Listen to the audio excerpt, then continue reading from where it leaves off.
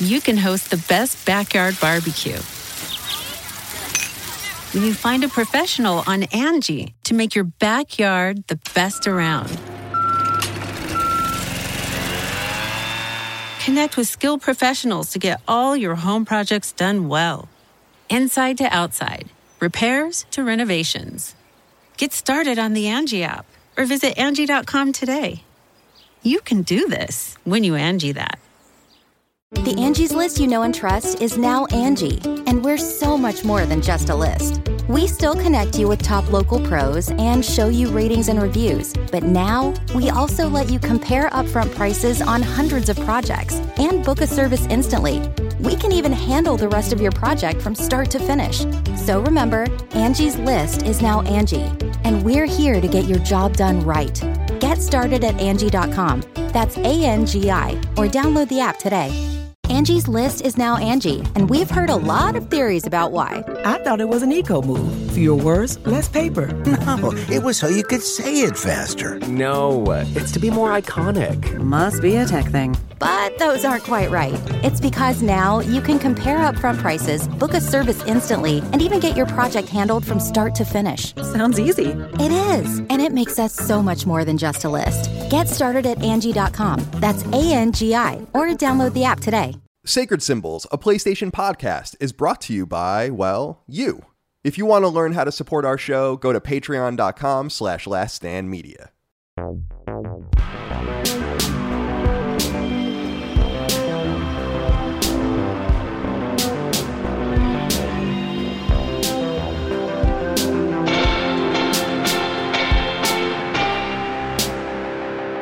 Greetings and salutations. Welcome back to Sacred Symbols, a PlayStation podcast. This is episode number 166. My name is Colin Moriarty. I'm joined today by only one of my sons, Dustin Furman. Hello. Dustin, executive producer of Last Stand Media, of course. How are you today? I'm doing well. I hope it showed up in the take. I just had a light bulb fall down for the video. Like, as soon as we started, it just crashed.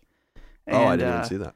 So, but no, it's fine. It's just here, just lighting up the ground instead. Yeah, well, that's fine. But that's okay. Our boy Chris, amongst some of the flooding in New York right now. Indeed. So, yeah, Chris isn't here today because, the hurricane, what was it, Ida? I think that was what it was? Yeah.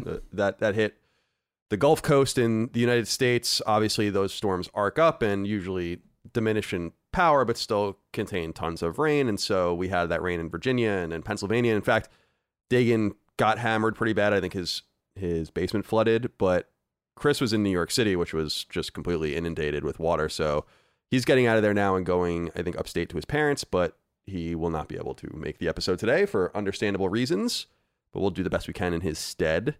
How is your life, Dustin? At the time we're recording this will actually go live before it for patrons too, but right, we're about to do our live show. So we've been busy. I've been prepared. I like, well, let me back up and say that I typically let travel ruin my entire life for like a week or two before it happens. And that's no different here, but I do have this really good, I'm really good at when I know I have to do something at a hard date. I'm pretty good at being like, this is everything that needs to get done in my mind. And then I just slowly tick them off day by day. Right. And so I'm feeling pretty good right now as we go into our test balloon live show in Western Pennsylvania. How are you feeling about it? I feel great. It's funny. Last week I felt more stressed out just because there were still some more factors, whatever, that needed to be lined up. And now those are lined up. And basically, like, this sounds weird, but it's like, it's go time. So like, we have everything lined up. Everything should be good. If anything goes disastrously wrong, which I can't think of anything. It's like, at this point, I don't even know how it would. Right. It would be out of our control if anything went disastrously wrong, like really bad at this point. But I'm like, it's nice. The last 2 days, I've actually feel like, wow, I can actually be excited about this now because it's all ready to go. And it really today, it starts today because my parents are going to be getting in actually like while we're recording. And then tomorrow we're going to be hopefully like getting everything set up. Everyone is going to be here tomorrow. The staff arrive tomorrow, and then Saturday is go time. So indeed, I'm very excited. It's like, it's going to be a, I mean, you've done live events, of course, before, but I've never done anything like this as far as like I've been in bands that played shows and stuff like that, but never anything quite like this. So it's going to be a little bit of a surreal experience in a good way. Yeah. The reality is that, I mean, unless I'm mistaken, which I could be, is that this is going to be very easy. Yeah, I think it will be too.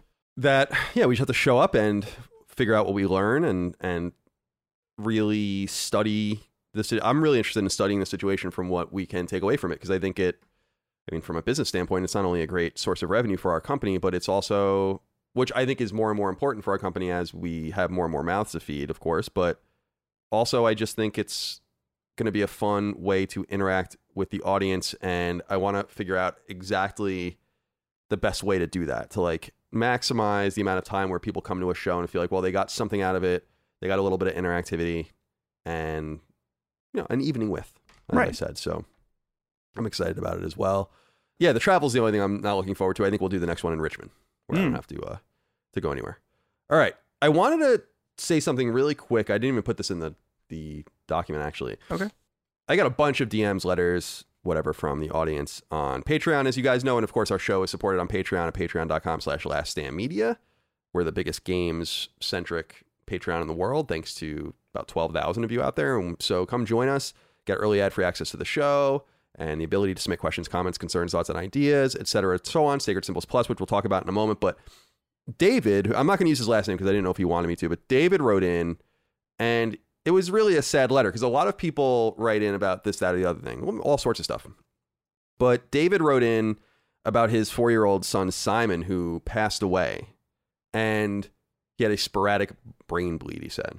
And I guess was sick since he was an infant. But David was saying how in the short time that he and his son got to like be on the planet together, that they bonded over video games. And he was saying how his son was like very smitten with Dark Souls and Final Fantasy X and Smash Brothers while he was playing them and stuff. And I found the letter obviously incredibly sad, and we are so sorry for David and his family's loss. But it also reminded me, and why I wanted to bring it up was just because he had brought it up in his letter too, is that like games proved to be such an important connection in that brief time, and that they can actually have true meaning, and that he'll always recall these, not 4 years, because the kid was obviously not cognizant of these games for that entire time, but the couple of years maybe that he was. And so he wanted to kind of point out, and I think it's powerful, that games can have a greater poignance and maximal poignance in your life, depending on, just like any other piece of media, what's going on in your life and who you enjoy it with, or what's going on in the world, etc. So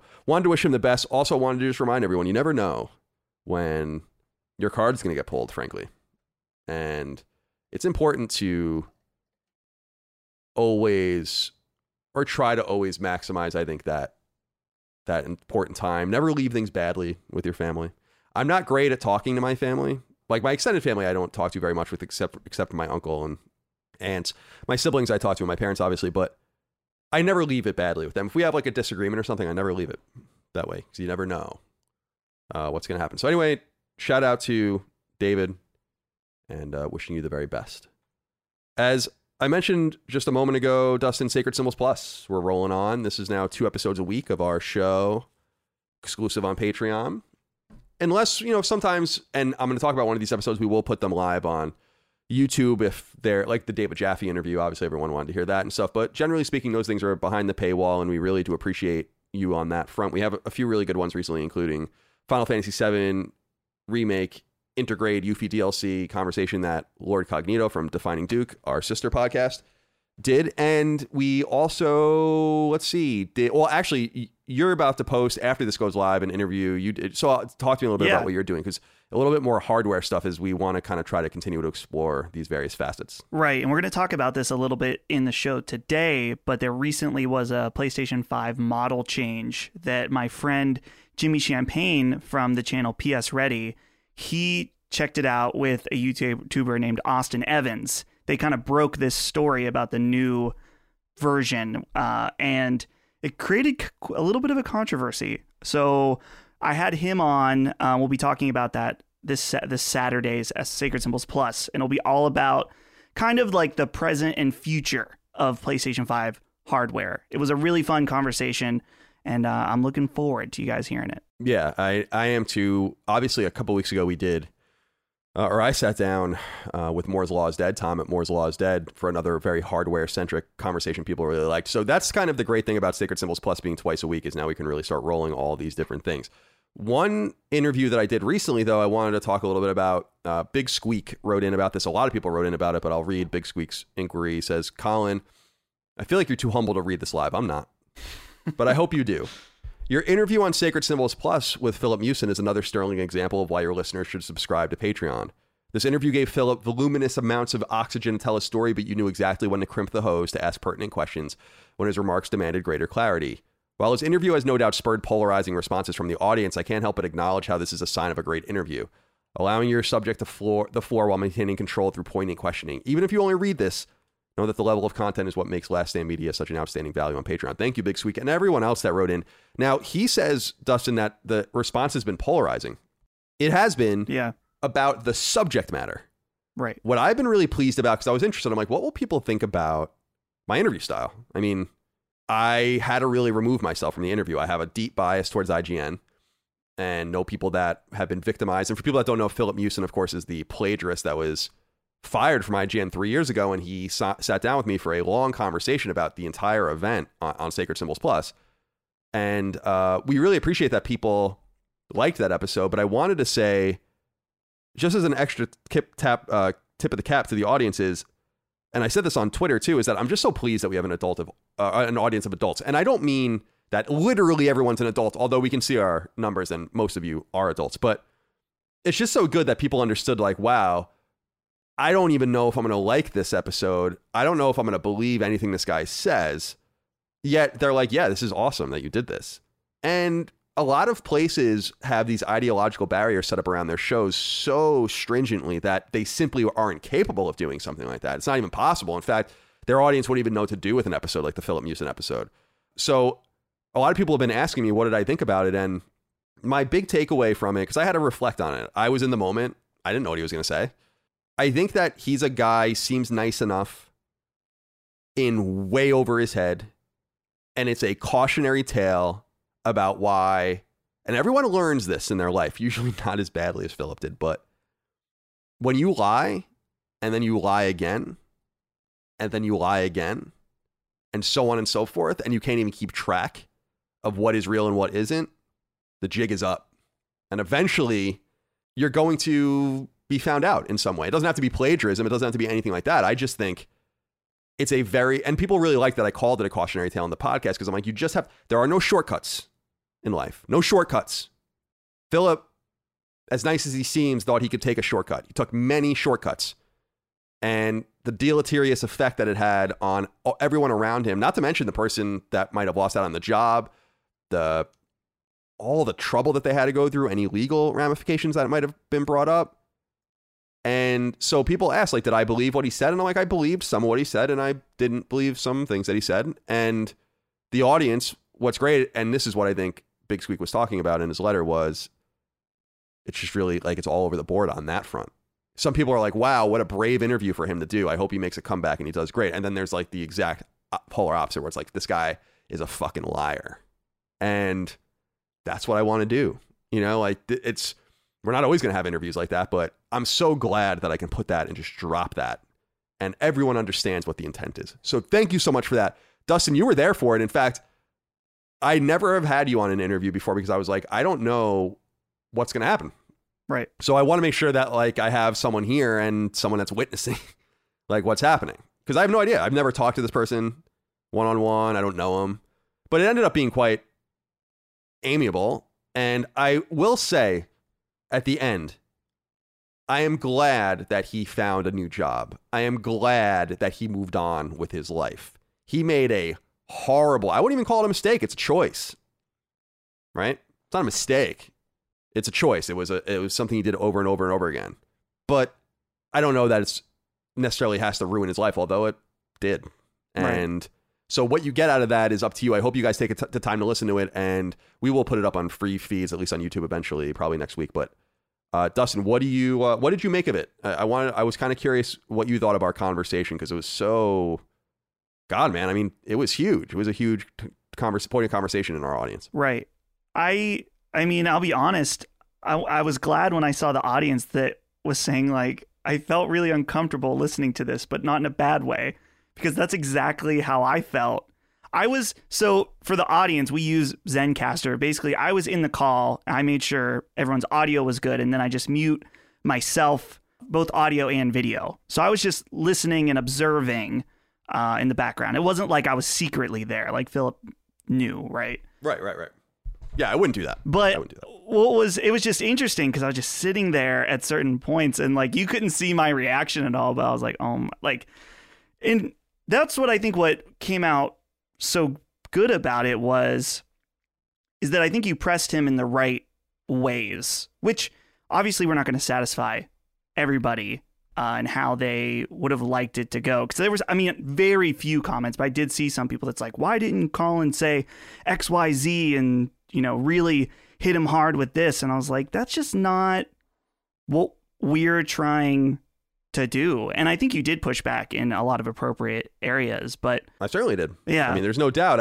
I'm very proud of actually.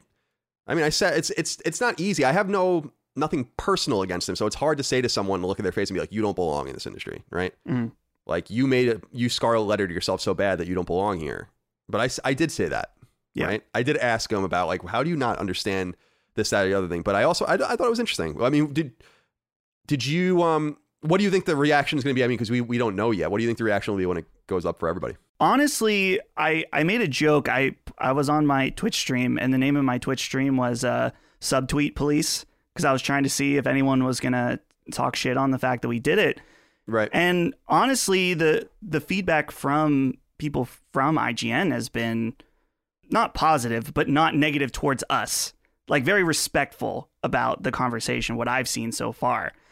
I just want to know, like, I'm just very surprised that no one has been like, wow, these guys gave him a platform to talk. Look at how horrible. Like, I'm expecting that to happen, but maybe not. Maybe people will just, I think that what we truly can expect is that people to just ignore it, even though it's a big deal, because they don't want to give us any air, even though this is probably, this 3 years ago, this was the absolute biggest story in games media for a very 2 or 3 months. This was a huge deal, and there hasn't been a scandal quite to this extent since. So it'll be interesting to see if people try to ignore it or not. But I don't know. That's up to them. I'm just glad that we could provide something to our audience that was of substance. I totally agree. And I'm stoked about that. Thank you so much for that. Check it out if you haven't already. Give us your feedback one way or the other. It's funny because I was reading a lot of the feedback, and there was some of those like, why didn't you push back this or the other thing? I was just like, I don't want it to be a combative interview where he shuts down. Rather, we can just let him speak. You probably have never heard me speak less on one of my shows than I do on that show. So you're adults. You can take from it what you will. And it's your kind support that allows us to do that. So thanks again. And I did wish though, someone did ask, why didn't you ask him like what the process was like? And I was like, fuck, that was the one question I should have asked, which was like, so you are cribbing Dead Space. All right, so what does that look like? Right. Do you Google around? How did you find this random ass video? Like all of that. Really get into the minutia. And that was the thing that I couldn't walk away from, where I was like, it's so much, what you did is so much harder. Right. Like that's the ironic thing. You were so pressed for time and so stressed out. But what you did was harder. Anyway. You can host the best backyard barbecue when you find a professional on Angie to make your backyard the best around. Connect with skilled professionals to get all your home projects done well. Inside to outside, repairs to renovations. Get started on the Angie app or visit Angie.com today. You can do this when you Angie that. Angie's List is now Angie, and we've heard a lot of theories about why. I thought it was an eco move. Fewer words, less paper. No, it was so you could say it faster. No, it's to be more iconic. Must be a tech thing. But those aren't quite right. It's because now you can compare upfront prices, book a service instantly, and even get your project handled from start to finish. Sounds easy. It is, and it makes us so much more than just a list. Get started at Angie.com. That's ANGI, or download the app today. All right, let's get into some corrections and notes. Mark Grouch wrote in about something. He said, hello, gentlemen. In last week's episode, you talked about the install size of Call of Duty. Friend of the show, Moore's Law is Dead, who we just brought up, recently had a VFX artist on his Broken Silicon podcast who worked on the Call of Duty Black Ops Cold War game at Treyarch. Interestingly, he's moved on to Sony Santa Monica to work on the next God of War. Anyway, during the podcast, the guy says that the reason Call of Duty has such large install sizes is because every single gun skin, character skin, cosmetic, etc. are all part of the game's file size. Each season adds at least 150 plus cosmetics in the battle pass, and that's not even counting the stuff you can buy in the in-game store. Hope this helps. Thanks for everything. So that makes sense. We were kind of wondering about this because of the conspiracy that is sometimes floated, Dustin, that, well, is it possible they're doing this on purpose? Right. Because people get throttled and whatever the case might be. So what do you think about this explanation straight from the horse's mouth? I believe... I mean, this guy would know more than anybody if he worked on the game, so that makes sense to me. The size of the install, though, is so big that I feel like even 150 gun skins, like the ratio doesn't seem to line up to me. But maybe those are like extremely detailed models or something. So that doesn't exactly... I'm not saying it's not true, but it doesn't make sense in my brain. I'd like to hear a bigger explanation. Like, how big is one gun skin, like one DLC that someone can buy? How much space does that take up? Just because, man, the file size of these games just is huge, like absolutely huge. It's absurd.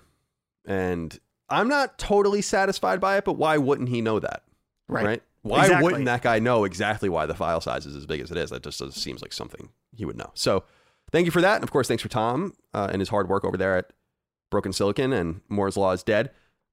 I'm going to set you up the bomb right now, let you hit this out of the park. Dr. Mo wrote into us and said, Colin, I may be a doctor, but there is much I do not know.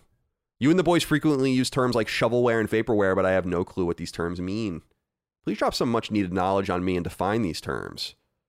And then he says he'd love to make that video game that we make that video game lexicon video. I do want to do that at some point, and that's a project that we'll put in the future because I think that'd be so fun. Right. But although a lot of work, so it's something that we have to put off.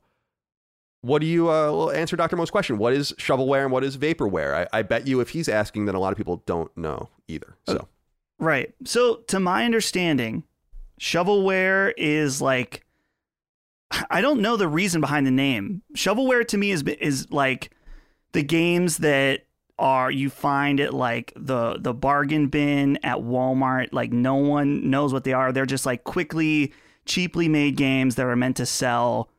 They shovel them on the store shelves. Them on. Right. That's a great way. Shovelware. Yeah. Vaporware are games that are maybe announced or shown and then seemingly either disappear or not heard from. Like the Rockstar game, Agent, is vaporware. Right. That's exactly right. You also sometimes hear the term abandonware. Right. Although that is also both an older term and a term that indicates a little bit further advanced, like maybe you have an alpha or a beta. Vaporware typically never comes to fruition at all. So vaporware would be like, what's a good example? Oh, like we talked about Wild a week or two ago, yes. The PS4 game from Michel Ancel. That's a great example of vaporware. Games that just never appear. The Getaway 3 is another one of those games. Yeah, shovelware, the term shovelware really came to prominence during the Wii era, although that term had started really being shoveled around during the PS1 and PS2 eras. Because so what people have to understand is that cartridge-based games were so expensive to make that even cheap, shitty games had limited runs and they were typically profitable. Often, first of all, you had, of course, the Nintendo seal of quality, and that's its whole thing. But even people that figured out how to override those, like Color Dreams or Tengen, were sued into oblivion. And then you, of course, had EA doing the same kind of thing on Genesis. And they eventually came together. Of course, I've told the story about how Naughty Dog's Genesis game, Rings of Power, they only were able to print, I think, 150,000 copies of it because they simply could not get more cartridges. The reason I bring this up is because once CDs came in, whether they're Black Bottom PS1 games, regular CDR Dreamcast games, etc., these just become way cheaper to make, way more accessible to make. Also, the rise of Polygonal using software, not so much on N64, but specifically on PS1, it just blew everything wide open. Suddenly, you could make a game pretty cheap and print it for pretty cheap, and you didn't even really need anyone's permission to do so. So shovelware became a huge problem as it increased, and it really hit the crescendo in the Wii era. And of course, the most famous piece of shovelware, I think, of all time is probably Carnival Games. Yeah. But which was a famous Wii game that probably sold like 30 million copies or something insane like that. And it was just, you would see it in GameStop. It was cheap, and they would just have like copies of it on the counter or whatever, and it was garbage. And so those are where the terms come from. And Doctor, if you wrote in about that, Dr. Mo, then I'm sure other people have questions about it as well.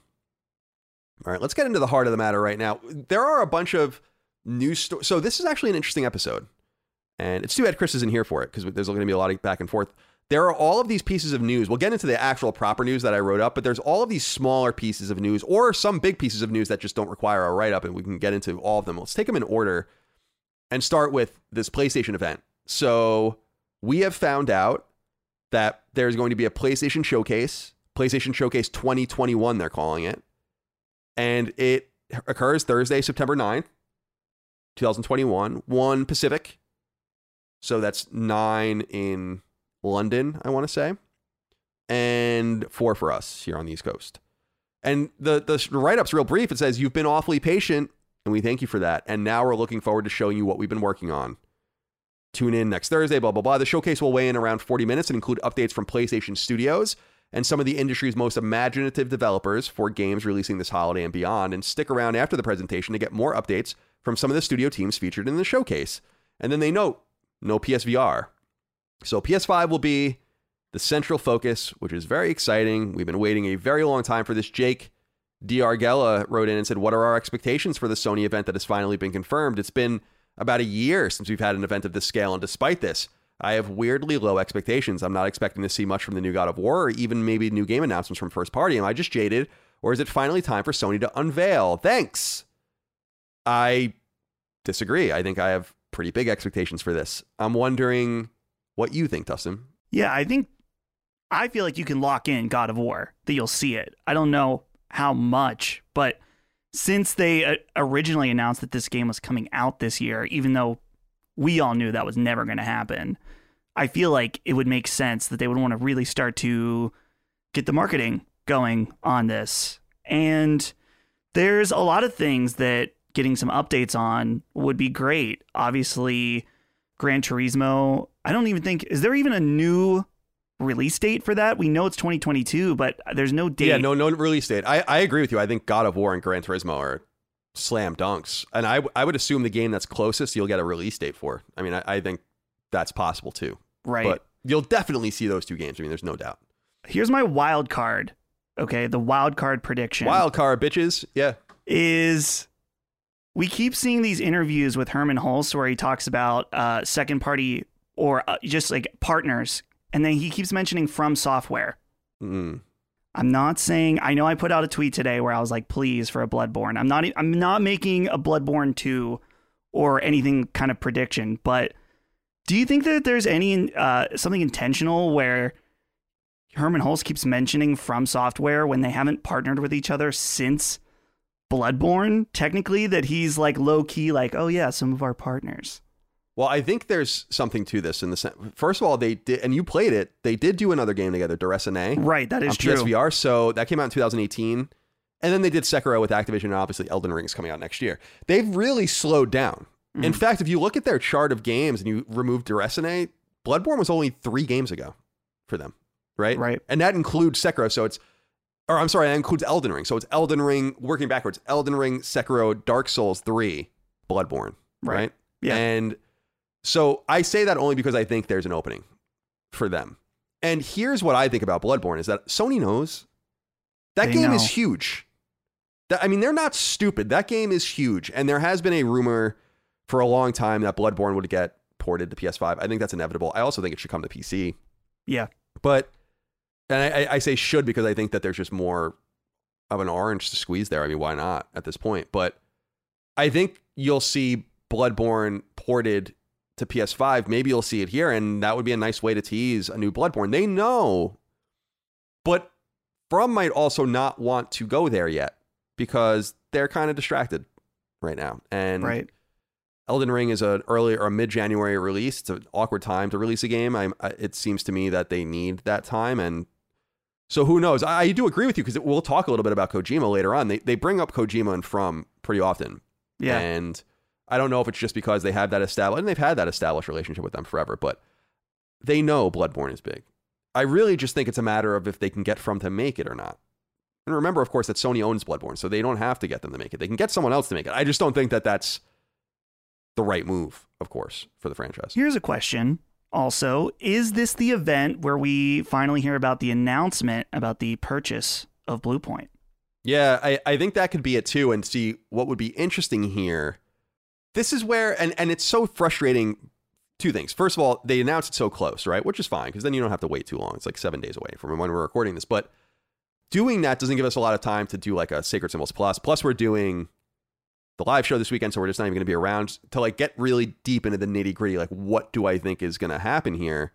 But yeah, that hanging situation with Bluepoint is peculiar. I still feel like it's almost unbelievable to assume that they just made that document or that picture at Sony Japan right on accident. I don't.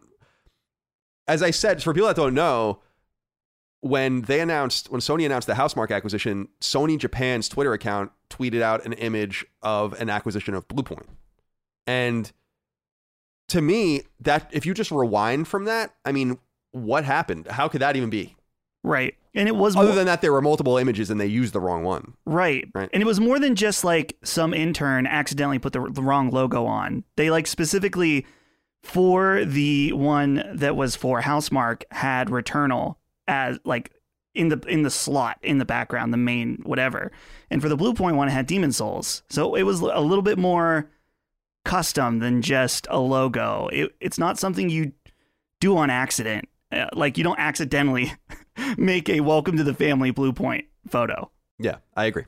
So now the connection here is it Metal Gear? I mean, if they announce the Bluepoint acquisition, will they say like, now we're getting into, because they say some big partners they want to talk about. Now, one of them is Activision, no doubt. They're going to talk about Call of Duty. I think that's a total given. But what else could there be? Maybe EA and Battlefield? I don't know about that. I think that we'll get some sort of launch trailer for Deathloop or something. That's another external partner. But Square Enix could be showing Final Fantasy 16, although Square Enix, and I'll say this now, they're having their own TGS showcase at the end of September where Final Fantasy 16 is widely expected to be. So they might choose to save that for then. But I don't know, man. The exciting thing is that it is all focused on PS5. Not a huge surprise, although some of these games are coming to PS4 as well. But of course, the mystery of just what is after God of War and Gran Turismo, we just don't know. And I really do think after this, we will. Maybe not much more detail, but I think you're going to get... They have to say something. I just don't know how they're just going to be like, Horizon comes out in February, God of War and Gran Turismo later, and that's it still for now. It doesn't seem like the right move. So very exciting. And we record on Thursday, so we'll wait until that's done and reflect on it on the show. I'm sure that's going to be a great episode. Okay. The other thing I wanted to say real quick here, or one of the other things I wanted to say, is that Horizon, which we know comes out February 18th for PS4 and PS5, they have all this information on PlayStation Blog about the various editions, both physical and digital, for both consoles. So there's like a special edition and a collector's edition, which has like an Aloy statue, and it comes, I think, with one of the robot dinosaurs as well. The Regalia edition has all sorts of just a bunch of shit in it. Now, they say at the end, please note, players looking to have access to both the PS4 and PS5 versions of Horizon Forbidden West, please purchase the digital deluxe collectors or Regalia editions. Dual entitlement does not apply to the standard and special editions.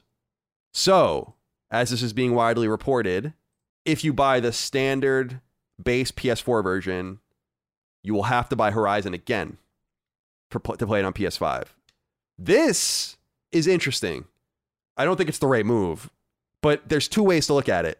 3 ways, really. First of all, it's a money play. But they could really be saying now, like, listen, now it's going to be punitive if you want to stay on PS4. Now you have to make a decision, right? As the consoles become more and more readily available, if you want to play it on PS5, then buy the PS5, buy the game, and move on now, and you will never have to worry about this again. And I think that is them trying to kind of say that. And I don't think that's a smart thing. If you're going to do both, then do both and make them interchangeable with each other like almost everyone else is doing.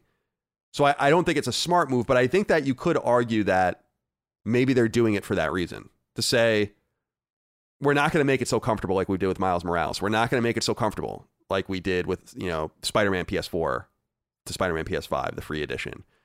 We're not doing that. We're not even going to do it as easy as we did with Ghost of Tsushima, where you had to pay $10. We're just going to make it so you can't do that. And there has to be more to it than the obvious money grab. I think it's a strategy. Anyway, what do you think about all of this? The collector's editions and the PS4, PS5, all of that. So as far as this, the inability to pay for an upgrade, I think, is unacceptable. I agree with, I could see their strategy of trying to draw a line in the sand, but the only way I could, I don't want to even say allow it, but if they're going to do this, then PS5s need to be on store shelves February 2022. I should be able to walk into a Target or Walmart, whatever, GameStop, and buy one if they're going to draw a line in the sand like that. But until then, I can't imagine how they would think that this is a good idea, especially when we've already, I mean, not just us, but PlayStation gamers in general have been hard on them for how they've handled upgrades, particularly when Xbox and their smart delivery system has been really consumer friendly. And again, how crazy it is, just real quick, how crazy it is that I should just be like, what the fuck is smart like for like 2 years? Yeah. My God. Well, anyway, go on. And that's the thing. It is so funny now because it's like, why is this so, I mean, let aside the fact that it's, a bad consumer practice, I would say. I wouldn't say it's anti-consumer, but it's a bad practice. Why does it have to be this confusing too, right? Like, people, you're talking about different editions of the game. One edition of the game has dual entitlement. The other one doesn't, and you can't pay for an upgrade. So people are like having to check out a chart or something to figure out what they get in each one. This is nothing new as far as like seeing these different editions of the game, whatever. We're used to that. But now that we're getting into some, quite frankly, the proper term fuckery with this dual entitlement business is just absolutely ridiculous. And I think it is honestly a shameful move of Sony to do that at this point. They can't have their cake and eat it too with the PS4 and PS5 versions, right?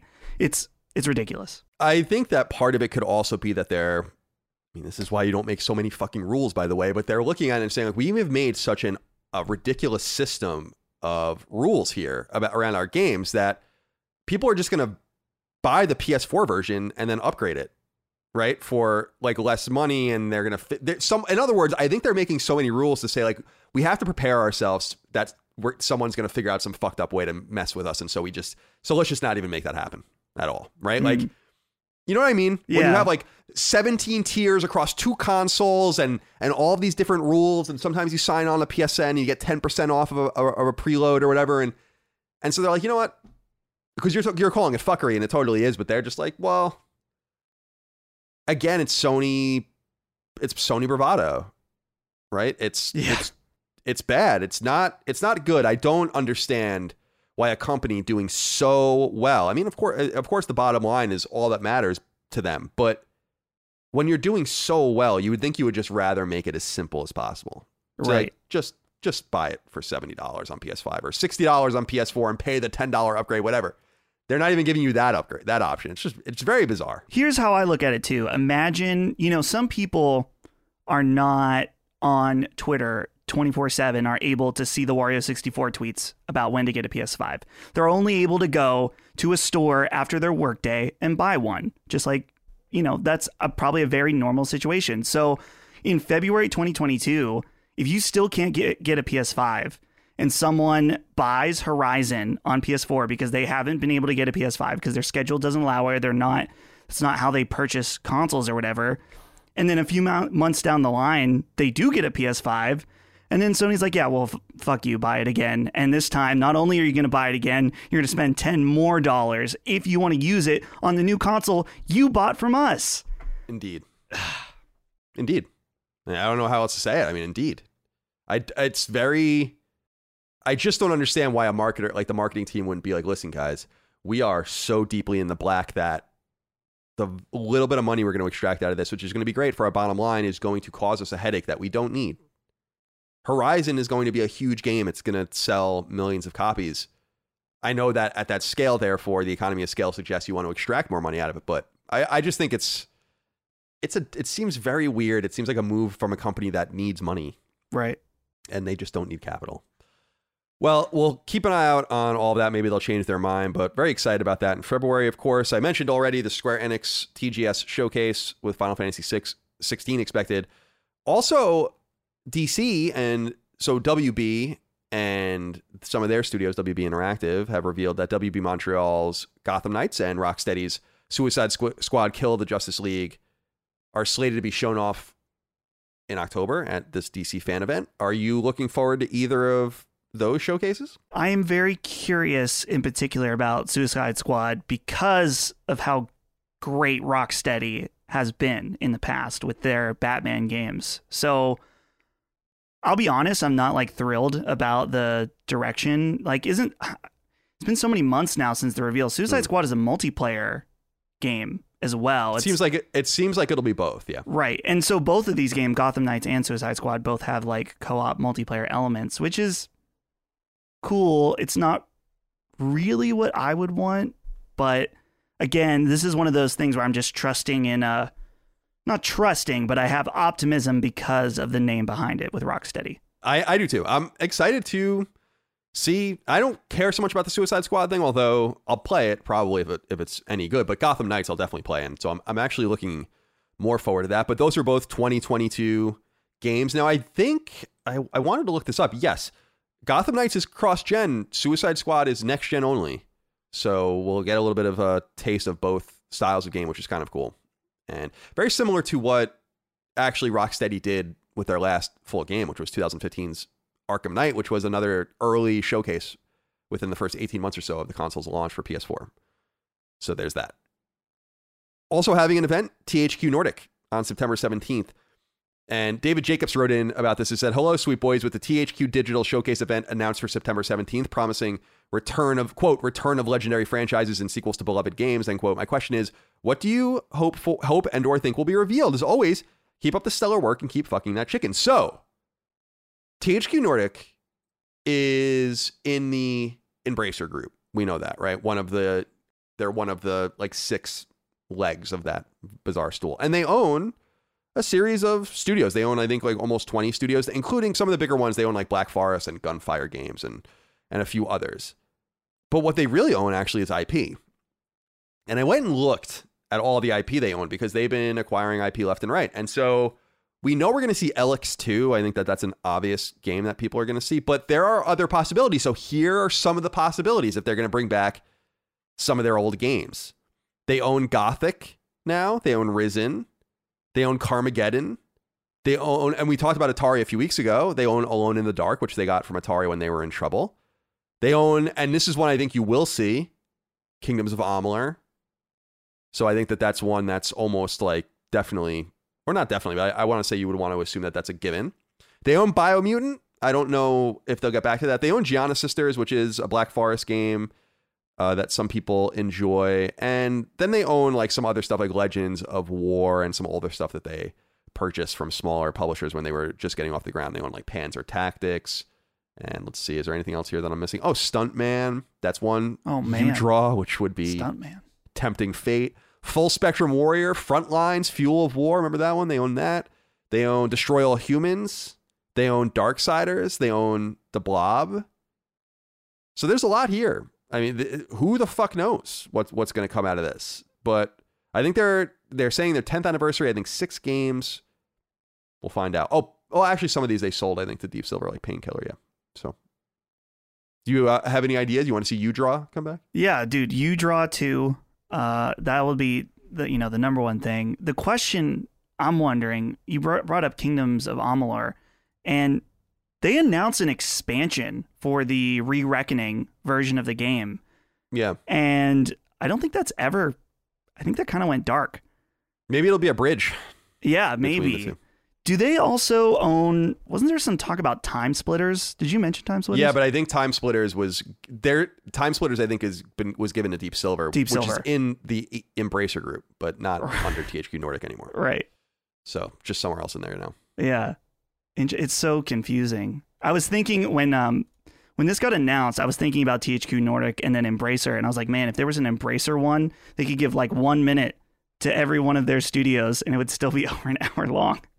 Like, to have everybody, since they're so huge now.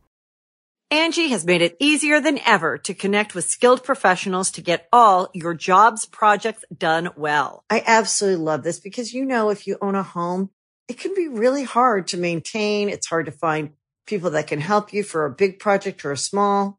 Well, whether it's in everyday maintenance and repairs or making dream projects a reality, it can be hard just to know where to start. But now all you need to do is Angie that and find a skilled local pro who will deliver the quality and expertise you need.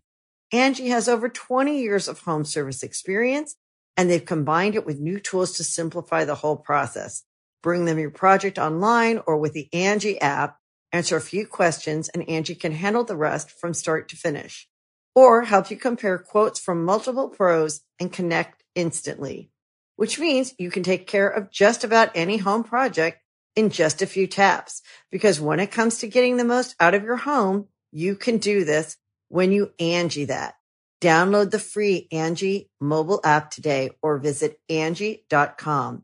That's ANGI.com.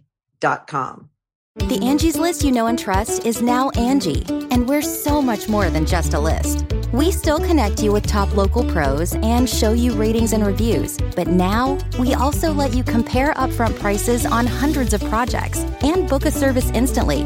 We can even handle the rest of your project from start to finish. So remember, Angie's List is now Angie, and we're here to get your job done right. Get started at Angie.com. That's ANGI, or download the app today. Let's see what else is here. Oh, I wanted to point out this article over on Game Informer if people are interested in it. It's called Naughty by Nature, and it's just a brief interview with co-presidents Evan Wells and Neil Druckmann over at Naughty Dog. And they talk a little bit. I mean, if you read my history of Naughty Dog, you're not going to learn too much about their older stuff here, but there's some stuff, including about, well, a few of the things that I thought were interesting included discussion about how they deal with being considered like the best team, which is kind of interesting, and whether they believe that or not. And I talked to them about that too back in the day. And they were talking about an interesting thing I think people might want more insight in, which is in The Last of Us Part 2, part of it takes place in Seattle, which I don't think is a spoiler, but they were talking about it openly in the interview because they were saying when they were working on it, they went to Sucker Punch and they were like, can we just take infamous Second Son Seattle and just plop it into The Last of Us as a placeholder so we can get a feel for everything and then replace it later? And they did that. And they were also talking about how they used the same horses for motion capture on Ghost of Tsushima and on The Last of Us Part 2 to save money and all of that and work together. So some interesting stuff about cross-pollination between the studios as well there. And then they talk about crunch a little bit, and they talk about unionization. And those two answers were not what people wanted to hear, which was that, like, we don't think crunch. First of all, they just say, like, we don't even think crunch. I mean, in so many words, we don't even really think crunch is a problem. We work very hard is what they say. And also that they hadn't thought too carefully about unionization. But I wanted to just suggest that to people if they want to read a little bit of a back and forth. And let's see. Oh, there's a rumor. I don't know if it's true or not, circulating that Uncharted might be coming to PC. We talked a little bit about this, a PC collection. QT wrote into us on Patreon and said, gentlemen, it looks like Uncharted is going to PC, all 5 games. Obviously, Sony is committing to this PC port initiative, so do you think there would be benefit of Sony releasing their own Windows PC launcher where you can purchase and launch PS games, giving them 100% of the revenue, much as Xbox has done with their ecosystem? Or do you think on Steam and Epic, being on Steam and Epic gives more exposure to their products in the way forward? Well, Xbox does both, don't they? Right. So I think that I don't have any problem with Sony having its own launcher. So as long as they're where, otherwise there's no reason to put the games on PC. You have to be on Steam, I think. And obviously Sony also owns a small percentage of Epic, so they're going to want to be there. But what did you make of this rumor? They're calling it. So the reason I was reading Push Square, which is a site I love, and Stephen Talby over there wrote that the rumor is probably real, but the image that was leaked is probably fake. And you can go see the image. I'm not so sure why I per se see that the image is fake. The problem I have with this, though, this teaser image, is that I feel like if they're going to do this, why wouldn't they also do it on PS5? Wouldn't you say we're releasing all the Uncharted games on PS5 and on PC? I think it's very weird, in other words, to say like, oh, yeah, we'll put them on PC and you can just play them via backwards compatibility and we'll just put all this work into it here. But the logo or the leaked image has a Nix's logo on it and a Naughty Dog logo on it. It could make sense as to why maybe Sony got involved with Nix's, although they've been involved in the back end. Maybe that was what drew them to say like, well, and we know these projects are coming. So anyway, I'm going on and on. Do you think that this is real? I think that it is real, but I am in agreement that I think this image is fake. I think that when we see them come to PC, I would imagine, I don't think they're going to get a native PS5 ports, but I would expect that that's when you'll get the like 60 FPS patch for Uncharted 5. And the Uncharted collection already runs at 60. They may be able to like up the res on those or something. I can't really remember how high those ran initially, but this image is weird because it says Uncharted, the Naughty Dog PC collection. I don't know, the way that it's worded on here and this image just seems strange, but yeah, I think it's definitely possible. I mean, we saw that image from that Sony presentation that was like coming to PC and it showed Uncharted 4, right? So it's inevitable on it's coming eventually, but I would imagine that they're going to want to make sure that they're at least somewhat on par with PS5 as well. I feel like, I don't know.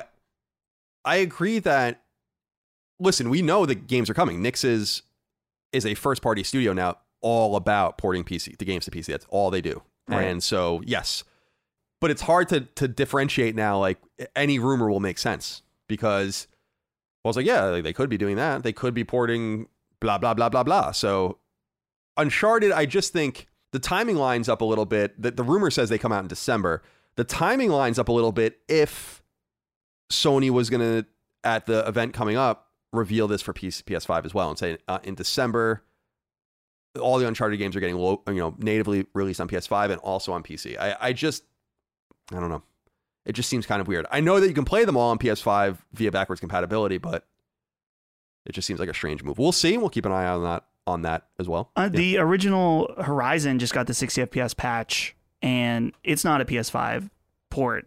And even the PC version actually still, in some ways, runs better than the PS5 version, just because it's not a native PS5 version where they actually went in and did a lot of work. They basically just like took some of the PC stuff and then applied it to the PlayStation version and then allowed the PS5 to run it at 60. So who knows? All right. Next up, I just wanted to bring up that EA Motive showed off Dead Space. I don't know if you got a chance to look at that, but they did. And they basically, it was very early. And I know a lot of people were very complimentary to them about showing the game in kind of a bare bones way and showing very stark and interesting comparisons of the original 2008 game and the 2020X, 2020X remake. Although I'm very excited to play it. I still think Dead Space is the greatest survival horror game ever. But Thomas Culp wrote in and said, hey, CCD, maybe it's much ado about nothing, but it's something is bugging me about that Dead Space developer livestream. It's been reported that EA is consulting with a community council of fans on the remake. They identified two of those members as the hosts of the live stream, a Twitch streamer and a games podcaster. That begs the question, who else of prominence in games media is part of this or similar councils? Surely they would be under an NDA. This just seems like a model ripe for impropriety. Maybe it's all great, though. Thoughts and many thanks. So, first of all, what did you think about what we saw of Dead Space? And what do you think about Thomas's, I don't know, I think astute observation that this is getting a little weird. I do, again, think that the crossover between games marketing and PR and hosting a podcast, for instance, blurring those lines is done at your own peril, ultimately. You might make some quick money, but people aren't going to trust you, ultimately, if you keep doing this shit. So what do you make of all that? I think the remake, there's like a comparison image that was all over Twitter. It looks very cool. I mean, it looks fantastic, honestly. The way that they're doing this rollout, where they're like, this isn't even our gameplay reveal, we're just showing you stuff so we can get some feedback. Very different approach for EA, and very interesting. You got to wonder what maybe they're just like worried about, they don't want to have a situation where they piss off fans of the original, and so they're willing to show it to people early. I was trying to figure that out in my head, but as far as the community council, right? I mean, this is thoughts I've had even on a much lower level, where when you preview a game somewhere, a lot of times the developer will ask you if you have any feedback. And I'm always inclined to not really say anything. Like, I'll just say, I liked this, but I'm not going to give you a breakdown. That's not like my job as someone who is previewing the game in the media. This takes it many, many steps further, which clearly, if you were a part of something like that, it must be I mean, I guess it doesn't have to be, but it really should be to your audience, be disclosed, first of all, that you're doing this. And secondly, I mean, it comes at a cost, like you said, Colin. Eventually, I don't know, you don't want to be in the kitchen too much. Like, you're the critic. You can't be too much of a part of the process of how it gets made and marketed, or again, you lose your validity as a critic completely. And this is something we've talked about before, and it's like, we're not trying to diss these people or disrespect them, but we very clearly have a disagreement about what is ethical and what is not. And ultimately, it's up to the audience to decide whether or not you're willing to listen to these people that are quite literally on the payroll of the companies that they are later then discussing on their podcast. Like, they get a check. They're getting a check from EA to do this, or Xbox, or whoever, some of these other companies. Like, that's a decision you have to make if you're willing to still listen to that person. It's on the audience. Yeah, it's almost interesting because I don't know what the pay structure is for these various things. When we used to do stuff at Kind of Funny, we got paid for it, and I wasn't comfortable with it there at all. And I made that known, but the sadder thing was be if they weren't getting paid for it. I mean, that would even be worse in some way, because then it's like, why are you even compromising yourself at all so you can look cool?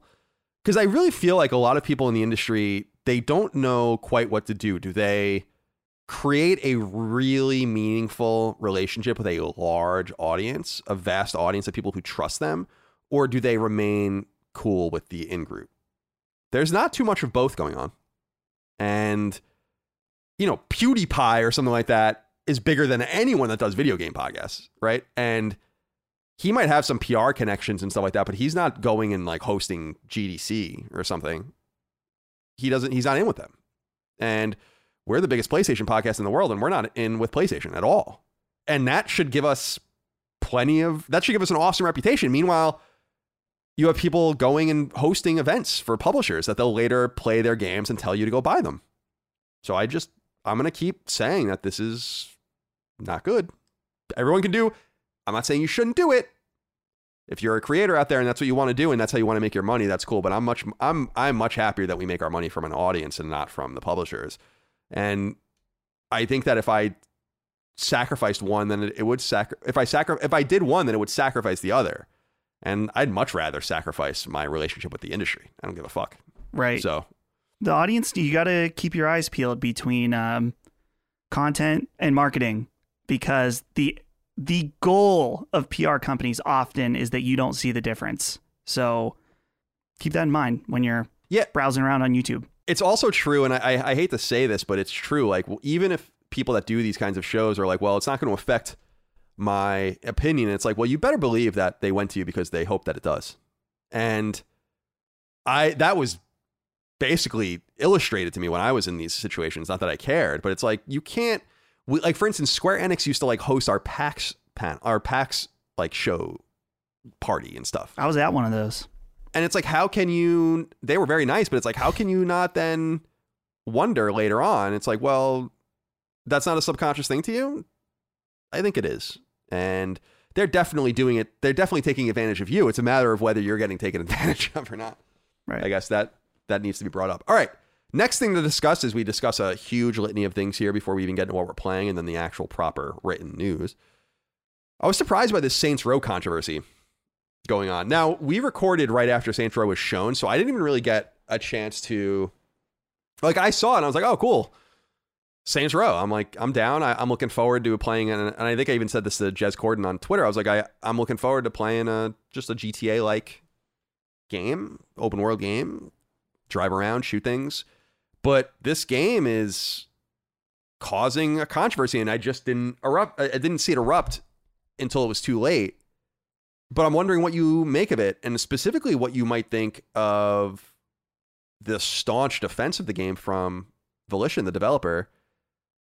The various trailers they posted are underwater on YouTube and likes and dislikes, which is very weird for a new game. And while the game comes out February 25th and therefore is way too far in like, they can't be like, oh, we're going to change the whole game now. I mean, the game is definitely content complete, definitely playable from front to back, definitely in the last stages of QA. There's like nothing they can do now. Yeah. So they're obviously going to double down. But what did you make of this whole controversy? Because we got a lot of letters, not a lot, but some people being like, Colin, why are you praising Saints Row so much? Like, everyone hates it. And I'm like, I didn't hate it, but I guess I must admit I'm not a Saints Row fan. So I didn't know that there was maybe something wrong with it. What do you think of this controversy? I first of all think it's really weird to double down and defend yourself publicly on Twitter like that. I find it kind of unprofessional from their standpoint. It's like, just stand by it and support it, but you don't need to be like, no, we're doing this and this. I'm trying to remember exactly what the tweets they're like, this is it. This is what we're doing. Like, it just feels weird to be, for a company in particular, to be publicly defensive about this. Like, it just is weird to me. But as far as the backlash of the content of the game, I get it. It's people that just don't like the fact that, here's a quote. I wish I knew where it was from. Someone linked this to me in my Discord. They said, the developers of Saints Row Focus is, at least early in the game, going to focus on the material concerns of the young crew. These disaffected millennials turn to crime to, for instance, put food on their table, feel part of a community, and pay off their student loans. So, I mean, that sounds funny though. I mean, like that. I know that it's I understand Saints Row to be like over the top, like where you're the president of the United States and all sorts of crazy shit.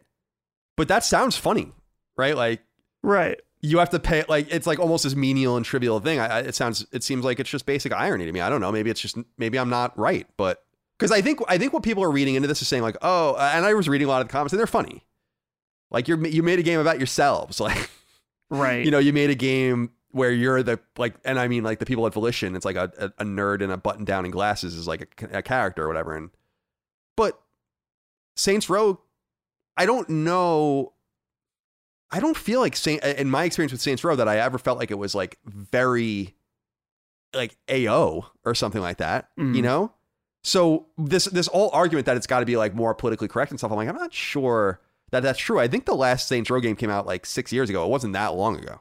So I don't know. I think when I was talking to our mutual friend Lockmort about it, his comment was that there's a clear, like, old Saints Row is like feels like, crime dudes, more mature, not mature, but this new one, I think the backlash is people feel like it looks like the hipsters from Watch Dogs 2. Yeah. And has like a very, I know, Zoomer millennial like mindset instead of like actual. What is a Zoomer? I don't even know what that means. Is that I always thought the Zoomer was just like the generation below millennials. Zoomer definition. Is that correct? Yeah, Gen Z. Gen Z. Zoomer. born in the late 90s and early 2000s. I got you. Okay. Yeah, we'll see. I wanted to acknowledge that at least. I'm still excited about it. It does a little bit reek like Watch Dogs, but I don't know. I just I don't blame them for wanting to do something different. Like, why do you want to keep making the same game? But maybe the argument can be made, why didn't you just make a new franchise? And I agree that they shouldn't be saying anything. In fact, I think it would be much more powerful for them to say, like, listen, you can hate it. The game will speak for itself. And we'll see. Sure. Because to the point, it's not like it's an early pre-production look at it. Again, if you want it to change, then they're going to have to delay the game like 18 months because they're going to have to like rewrite the entire thing and do all the motion capture. And so they're not doing anything to it. So of course they're going to double down. So you better just not say anything. Yeah. You don't gain anything by saying you're sticking to your vision, even if you are sticking to your vision, because you obviously are going to stick to your vision at this late moment. Back to Guerrilla. I just wanted to note this. People can go check it out on Push Square and other places, but the Horizon logo has been updated, and it's kind of cool.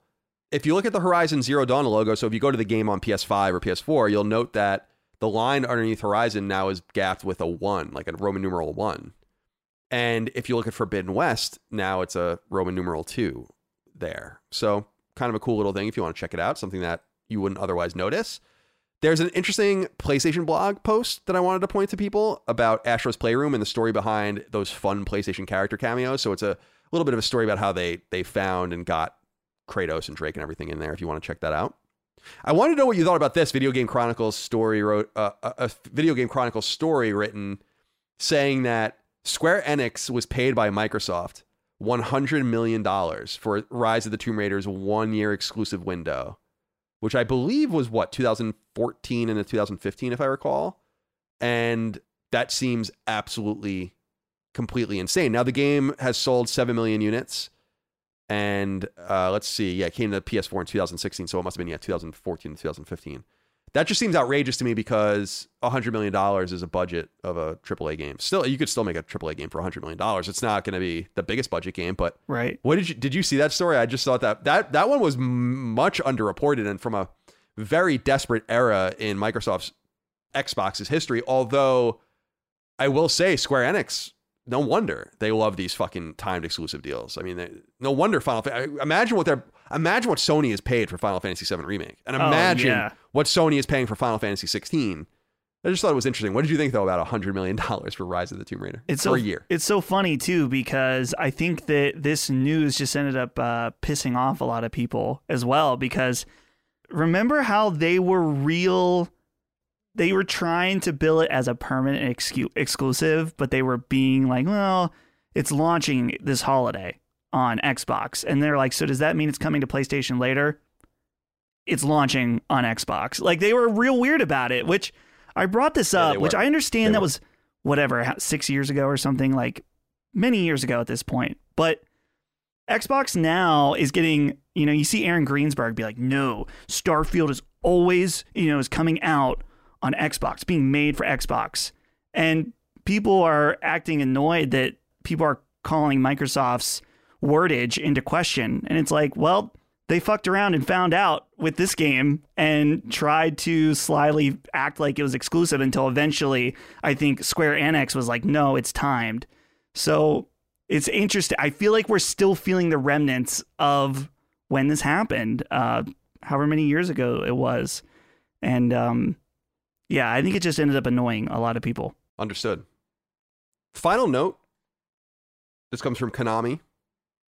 Metal Gear Solid 5: The Phantom Pain no longer going to be operable on PlayStation 3 beginning May 31st, 2022. Now that's how you announce a game is shutting down, Sony. This is Konami. Everyone hates Konami. So sad. And Metal Gear Solid 5: The Phantom Pain will shut down on PS3 in like 9 months. So just letting everyone know in case you care. There might be trophies tied to it, so you might want to look into that. All right. Finally, an hour into the podcast, it's time to talk about what we're playing. Okay, Dustin, so I leave it to you to tell us what you've been playing. Sure. This is Halo 4 and Halo 5 and Ghost. Yes. So talk about anything you'd like in whatever order you'd like. Sure. I finished Halo 4 and 5, and this completes my current Halo replay since I'm getting ready for Halo Infinite, of course. And let me tell you, Halo 4 and 5, not so good. And they were worse than I remember. Those are both 343, right? Yes. Okay. Yeah, they're the 343 games. And it's funny, I was thinking about these games and it reminded me what you said once about how you felt about when Phantom Menace came out, that when they come out and you first play them, you're like, yeah, this is good. This is pretty good. And then you start to realize slowly over time, though this was a much slower realization because you just finish Halo 4 and then you move on and you don't think about it. And then you think back a couple of years later and you're like, ooh, that wasn't so good. Playing these two games now, yeah, definitely not so good. And the problem, this is my only takeaway, and now I'll move to Ghost, is a lot of people are really excited for Halo Infinite, myself included. And I get it. The Xbox fans, they need this. And I don't blame them. But don't let your excitement get ahead of 343's track record with these games amongst the fans. Think about the fact that Halo 4 and 5, often cited as not, I mean, whatever, it's your opinion. Maybe you love Halo 4 and 5 and then you should be stoked. That's fine. But for many of us, Halo 4 and 5, not so good. And then 343 absolutely botched the launch of Master Chief Collection. And so they've kind of already struck out 3 times for me. So I'm trying to be realistic despite a lot of this hype around Halo Infinite, that history says more likely it's not going to be good, but I would love to be wrong. I'll leave it at that. Yeah, I have no horse in this race at all. What I'll say is that it is very rare for a game to go through multiple directors, many delays, reboots and reestablishments, and who knows? I mean, the story behind this game is going to be extensive because I don't mean the plot. I mean, what they had to do to get this game out the door, I think, is going to be extensive, and it's not ready. I mean, it's still not ready, clearly, because of the way they're launching it. If I were an Xbox guy, I'd be like, right. I don't know, because I love how you brought up Episode 1, because we've talked about that. When I saw Episode 1 in May of 1999, I liked it, and everyone did. By the way, I hate how this whole thing is like everyone hated it from the beginning. No, they didn't. That's revisionist history. I was there, and that's not true. You needed a little time to understand, oh, this wasn't right, and this isn't good, and so on and so forth. And so who knows what will happen with Halo, but I think we're not going to find out where Halo Infinite really sits until maybe a year from now, right? When people have really marinated on it. But all the pressure's on them with that game. I'll say that. I mean, 343 is under enormous pressure. If they don't deliver on this game, I would think you have to shut that studio down at this point. They've fucked everything up. I think Phil has gone on the record. I can't remember. I saw a tweet somewhere that he was like, no, we're not shutting down 343 because there's a long-term plan for Halo Infinite. I'm like, yeah, where's your long-term plan if this game is a stinker off the bat? Like, yeah, you're going to fix it? I don't want to judge. That's just an assumption, right? It could be awesome off the bat, but I'm just saying, if Halo Infinite is not a critical darling that's in the 8s or higher on Metacritic, that's not a good first salvo against PlayStation. And with your most important IP, by the way, it's going to go all down from there. No offense.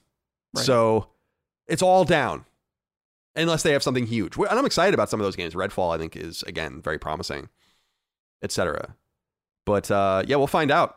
But I would imagine, I wouldn't know, I would have no idea how you would have let a studio continue to shepherd this franchise that has just botched it so many times. And Chris has said, because he has a lot of insight, he knows people there, saying a lot of it really comes from the fact that they have a weird system in which they have tons of freelancers and contractors who are constantly in and out.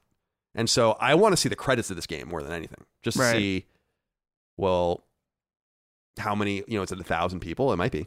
Right. And that's a lot of people. That's like a Red Dead Redemption 2 style thing. But Red Dead Redemption 2 was great.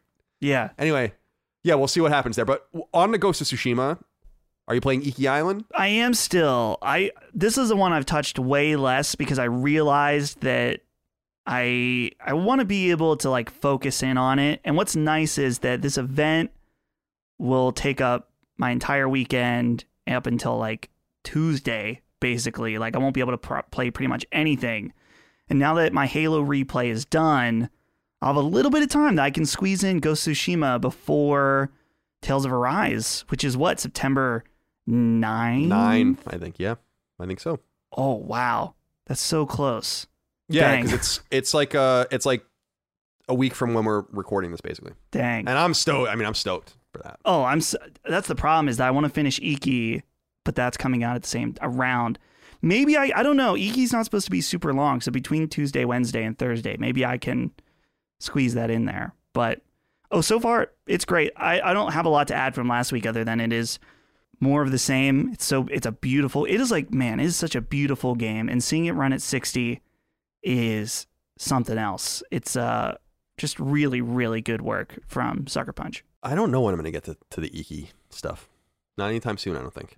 We'll have to do some sort of spoiler cast for that, though, I think, for everyone. I don't know. So for me, I've been jumping around. I'm sorry? I was trying to think who else played it. Sorry. It might be just me, actually. Well, we'll figure it out. Okay, so the first game I'll touch on is I've been playing 4 different games to varying degrees.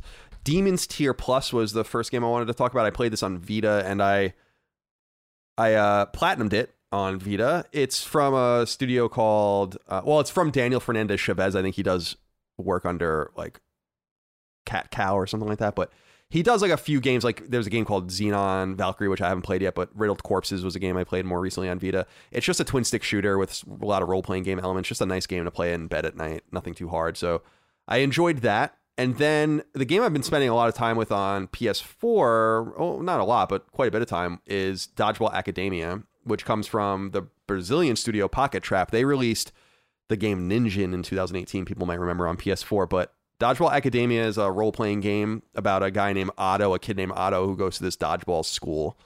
And it's cool. It's very cute. I'm not crazy about it, though, just because I think there's like a combat thing where it's like live action combat in like a dodgeball game, and it's cool, but it's just kind of very basic. And I would have liked, they're a small studio, so it's a really nice idea and a very different and new and novel idea, but I'm not like that drawn to it. But I will beat it at some point. Now, the 2 games I'm messing around with more presently are, number 1, I downloaded a bunch of stuff on my Vita recently. I actually scrolled through over like 2 hours and went through every game in the store on Vita, because they separate it by A, B, C, D, E, F. So like I just was going through and seeing, and I just downloaded like 10 games. And one of them was Chasm. Chasm comes from BitKid. It came out in 2018. I don't know why I didn't play this more. I was really excited about it when it was coming. I knew about it because Dan Edelman was doing PR for it, and Dan Edelman was doing marketing and PR for Axiom Verge, and he did Axiom Verge too. He like selects the finest games basically to represent. And so I've been playing that on Vita at night, and I'm not very far in it, but it's a procedurally generated Metroidvania, and so it's pretty cool. So you never really know quite what you're going to get. And then I finally succumbed last night. I've been saying over and over again, I want to play one of these mundane bus driver games or farming or whatever. So I remembered that the game SnowRunner was actually like very well received. It came out in 2020 on PS4. It was developed by Saber Interactive, actually, published by Focus Home. And it's actually a really interesting game. I only played it for like a half an hour, and then I'm like, now is not the time. I got to come back to this.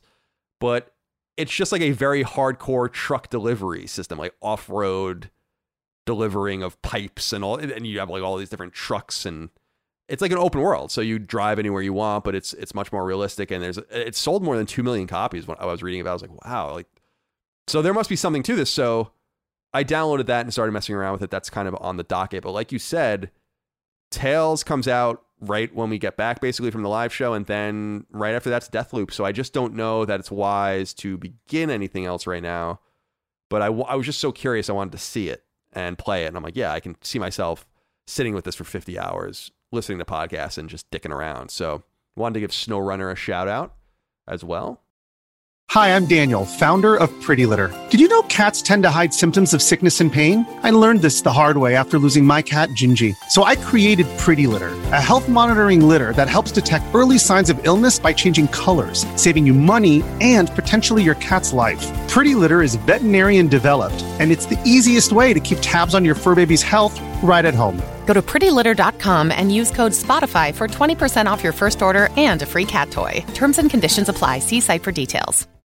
And now it's time to get into the news finally. The news I actually wrote, although we've talked about so much of the news already.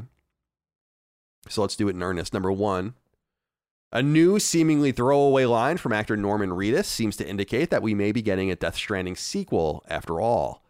IGN's Brazilian website reported on a quote garnered from Portuguese language movie website Adoro Cinema. There, Reedus is quoted as saying, quote, "I think we're doing a second Death Stranding. The game is in negotiations right now," end quote, and that's about it. As deftly noted by website Video Games Chronicle, this isn't the first time Reedus tacitly acknowledged a future project with Kojima, but noting that Kojima's relationship with Reedus actually began during the aborted Silent Hills project, it's possible he was talking about something else at that time. There's no question what he was talking about here, though there is some skepticism about the source. It should also be noted that Reedus isn't a stranger to video games or nerd culture. Rising to fame due to his starring role in The Walking Dead, Reedus has been around gaming and parallel industries for years and knows that anything said about a game or other product will be reported, so that he's willing to speak so openly is interesting. As for Kojima, his current status is unknown, though he has been long rumored to be working on an Xbox project. Should Death Stranding 2 come to fruition, it's possible that his studio, Kojima Productions, is working on 2 games at once. Death Stranding launched exclusively on PS4 in late 2019 and was a notable PC port when it migrated in 2020. A notable second-party game, Sony funded Death Stranding and owns the IP and is on the cusp of re-releasing it in so-called Director's Cut form on PlayStation 5 in September. So, what do you make of this? I think the big part of the story here is that Norman Reedus damn well knows how to speak in the gaming industry and in nerd culture. It's not something where you're flippant, and he should know that. So that he's willing to openly talk about it, I think is interesting. And I just, because some people were like, oh, maybe he was talking about Director's Cut. I don't think so. Maybe he was talking about another game. Well, he said Death Stranding, another Death Stranding. I think that must mean that there is going to be another one. And I think, as I've said before, and I wish Chris was on for this specifically because I know that he's going to have a lot to say about a possible sequel. But I think Sony lets Kojima walk away from them entirely at their peril. And if this is the game that's necessary to keep him, then you just do it. And maybe there is more. I think Death Stranding is fantastic. So maybe there is more to be said and done in this world. I don't know. So what do you think? Do you think Norman Reedus is accurate? I don't know why he would say this if not. Yeah, it is weird because I think you're absolutely right in that he should know better. Let's look at this quote exactly again. I think we're doing a second Death Stranding. The game is in negotiations right now. I mean, if we really want to pick this apart, maybe Kojima reached out to him to find out his availability. And then he took that as a sequel, and maybe it's something else. I don't know. I feel like I just doubt it, right? Yeah, it's doubtful. So I really hope not. Because, and I think we've had this discussion before, I feel like Death Stranding is a fantastic, complete experience for the entire story. And so I just don't know. I don't want a sequel to that game. I want to see Kojima do something totally new. He's weird. He's does really unique stuff. And I want to see him do something new instead of, just build upon what he already made with Death Stranding. I guess that's kind of his thing, though. I mean, he made Metal Gear for over a decade. Well over a decade. So he made Metal Gear for 25 years. 25 years. Yeah, so maybe I just feel like, he got unshackled from Metal Gear. Why would you want to do this? Unless maybe he has. Maybe I'd love to be wrong where it's like Death Stranding 2, let's say that does come out. He does have a really interesting, unique idea and is able to prove it. Awesome. But I'd rather have something different. Yeah, it's more like 30 years, really. I mean, Metal Gear came to MSX in like the mid to late 80s. So, and of course he did Snatcher and Zone of the Enders and others, but that was what he was best known for. What gets me interested about Death Stranding 2 is just this idea, whatever it's called, that maybe it's just a totally different game. I mean, we got to see the world, but there's no reason why you have to interact with that world only as like a delivery or courier service.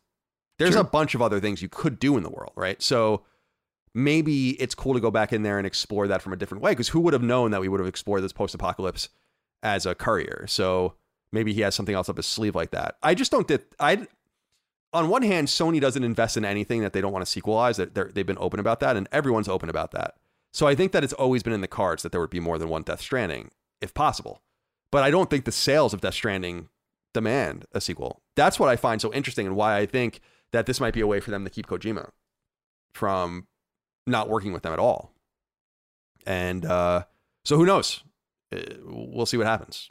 But I agree with you generally. I wouldn't want, if given a choice, I'd want him to do something else. But I feel like he likes the comfort of doing things over and over again. Like, even Sony the Enders had a couple of games in the franchise, and no one played those games. So I feel like he likes the confines of something where he can explore and make things up as he goes along. And I suspect someone like him has a lot of regrets about the games they make and a lot of things that they would do and change differently. And so I think that's why he goes back over and over again.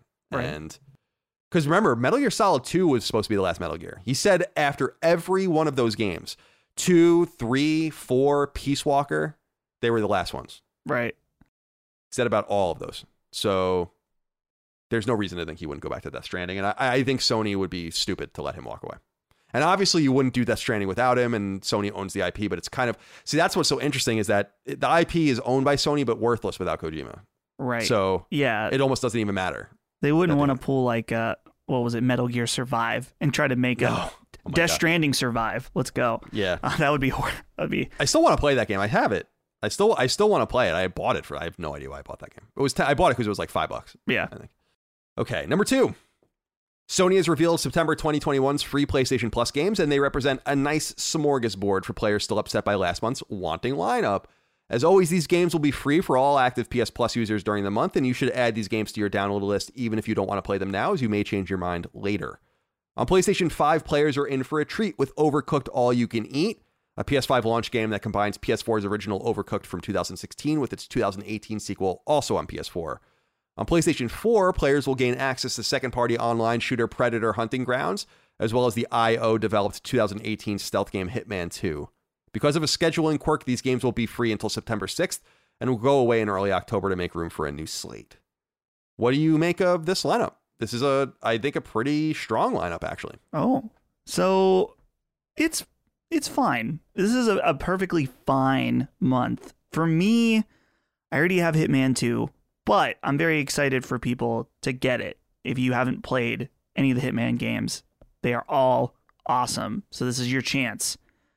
Overcooked, I'm kind of over, no pun intended, I'm Overcooked in that sure. I just, I get it. It's fun. You get mad at each other, but I find them to kind of be unsatisfying. Just when I've played them with Holly, we end up like, it always starts out fun and then you actually start getting annoyed with each other. And then it's not fun anymore, for me at least. I don't know. Maybe I agree. That's what happened with me and my ex-girlfriend, where I was like, I can't play this with you. And I ended up playing it with Greg because I was like, you have to be able to play games. This is not, that's what's so funny about the deceptive nature of the co-op is it is co-op centric, but you have to be able to play video games. You can't just give it to like your wife or your husband that doesn't play games and be like, you want to, right? Because you're just going to want to strangle them. I mean, that's what happened when I played it back when I was like kind of funny. I did that. I was like, I can't, I'm going to fucking strangle you if we can't, because. And so I needed someone with chops. So it's and you can't really play it by yourself. I mean, you could, I think, but I don't think it's going to be as rewarding for you. This Predator Hunting Grounds game, I'm wondering what the online base is for that. Obviously, this will be a big boost if it's available to everybody on the service, but I don't think I'm wondering if it even got like a PS5 like patch, maybe like higher frame rate or something. That would be cool if they did that at the same time, but this game really kind of came and went. I kind of want to check it out, even if it's like, it doesn't need to be 10 out of 10 best multiplayer ever, but just you and the boys hanging out, couple space marines or whatever they are and predators or whatever. It sounds like it would be maybe a nice time for an evening. So I want to check this one out. Well, I was looking, just not that I'm a huge Metacritic guy, but I was looking because you were kind of skeptical when I said that I think this is a good lineup. Predator is at 62, so not good.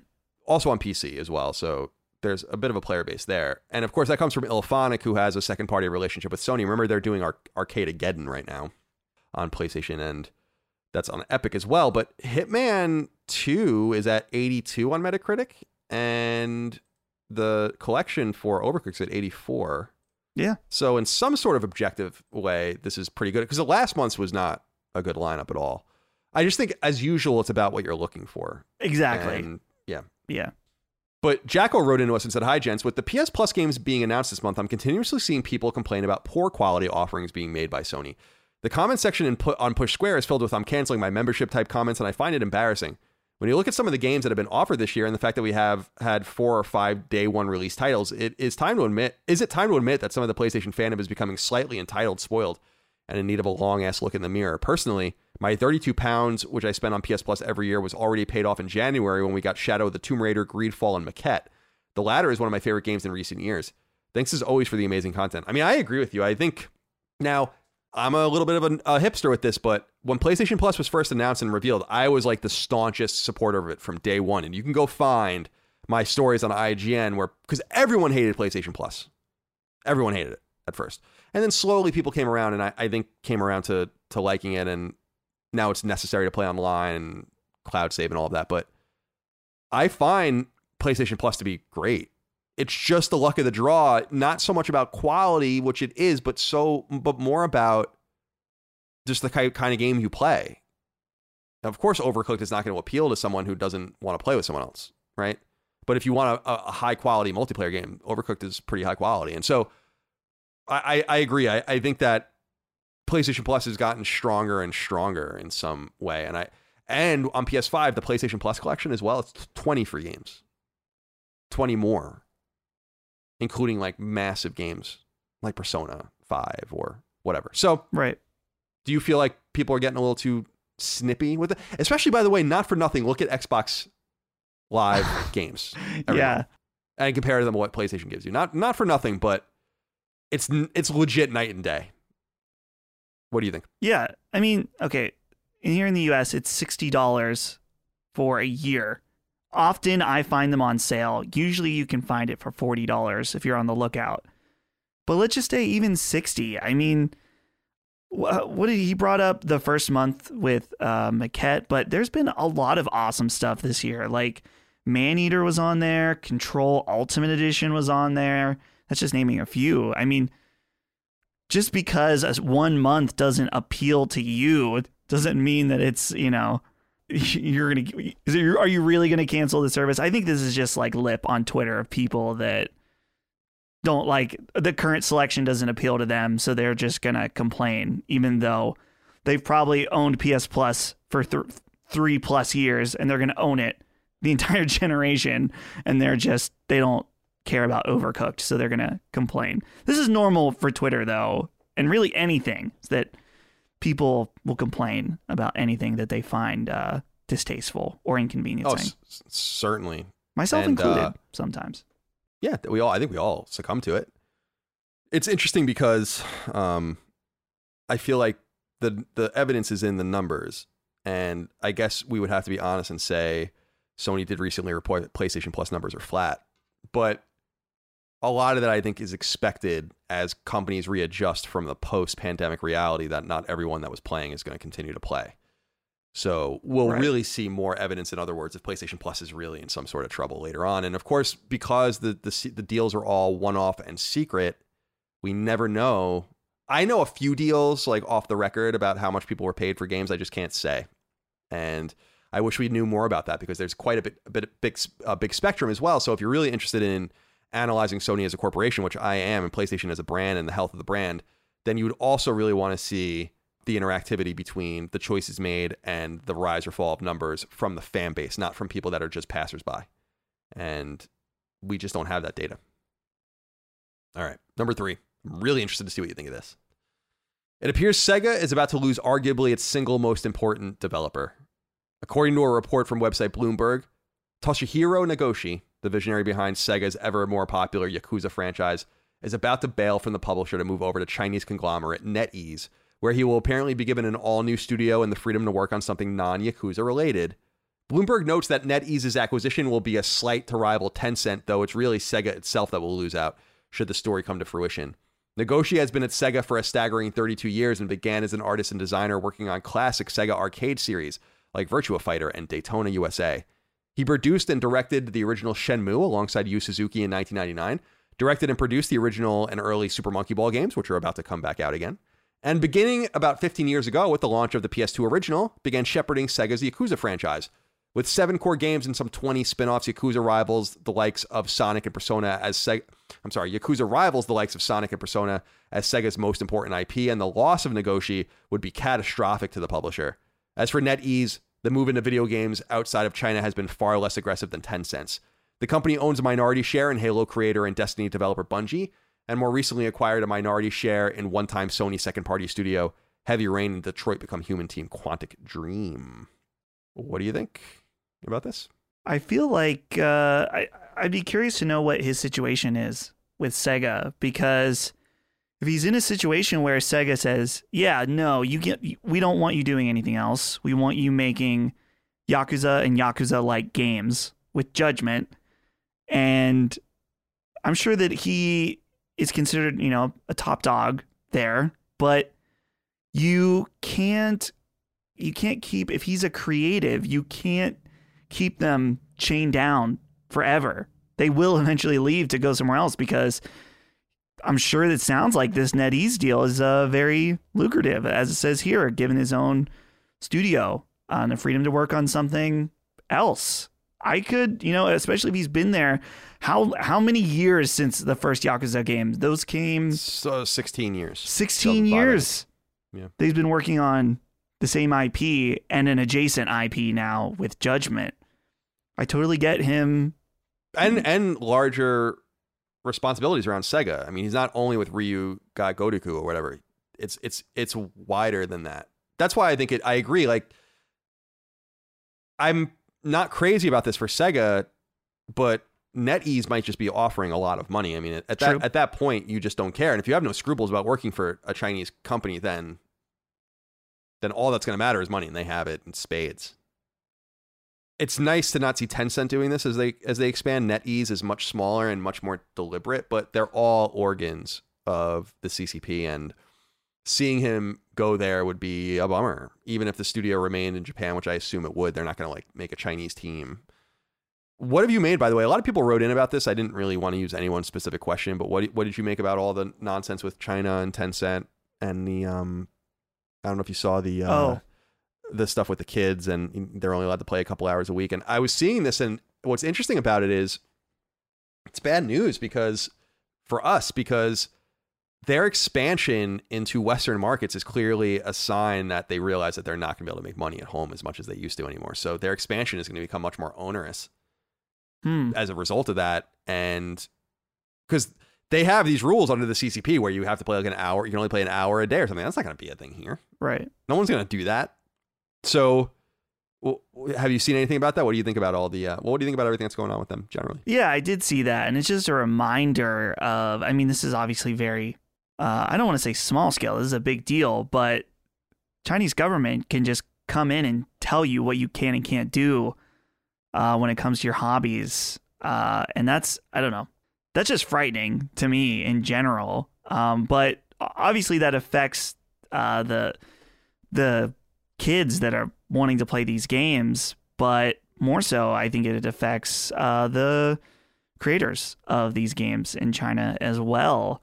And you got to wonder, we talked about that quote about it being, what was it, like spiritual opium was the line? Yeah. Like you got to wonder if this is the beginning. That hurt Tencent stock in their native exchange as well. Yeah. Right. So you got to wonder, dude, China's has been known to do all kinds of strange things when it comes to video games. Like I remember, is it called IQ system? It's like a Nintendo 64 that's all built within the controller that was released only in China. It's like a Nintendo 64 for the Chinese market, and they've like wiggled their way so it wasn't like technically a console. And so this has been part of China's history and relationship with video games, and It's just, I think to boil it down, that the fact that they could just make that decision and then you see Tencent go down.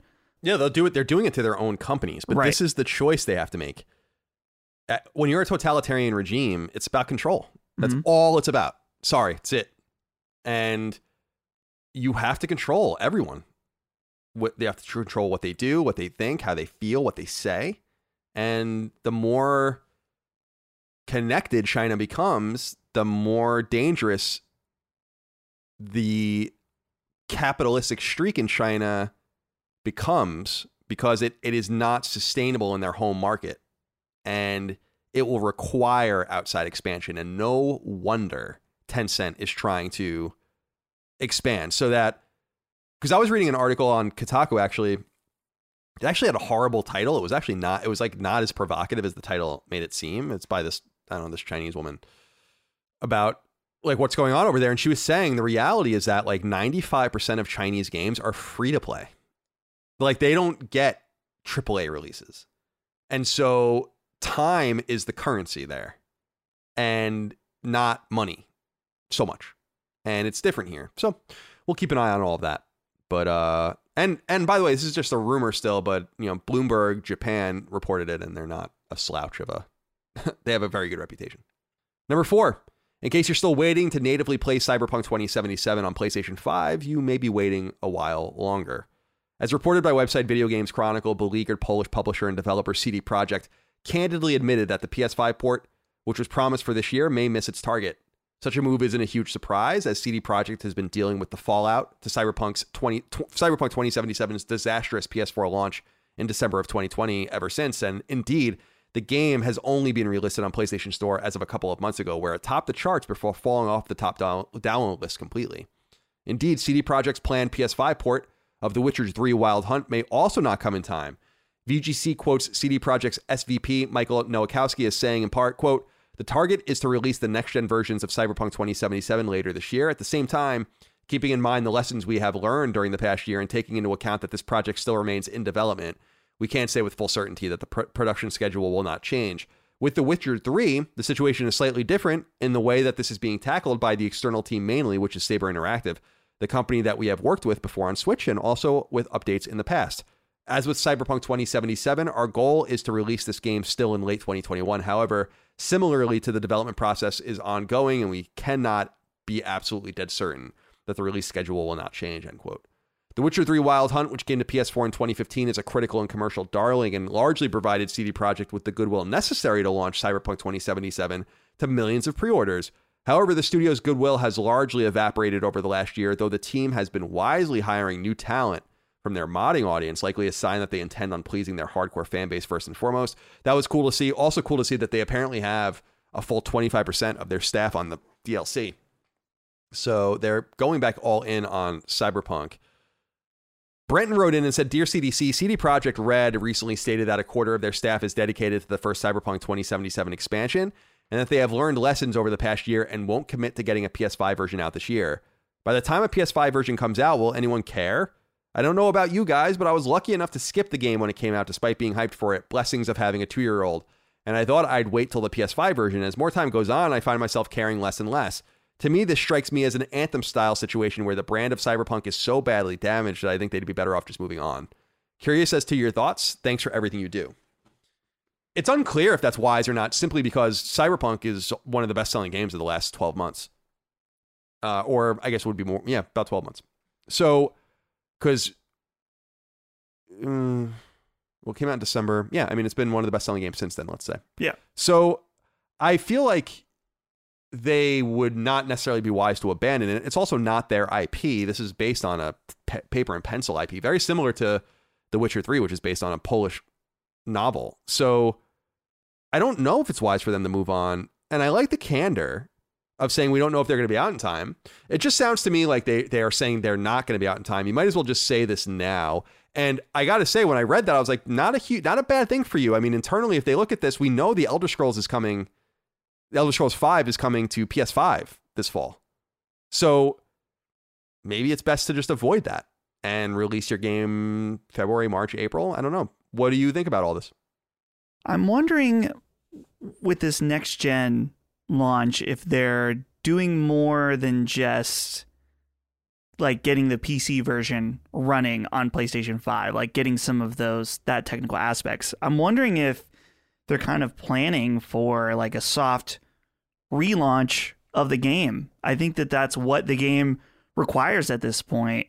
In a way, I mean, we've already compared this, but you got to wonder if they're going for a No Man's Sky like relaunch. I kind of feel like, I don't want to say they have to, but they definitely cannot leave this and move on.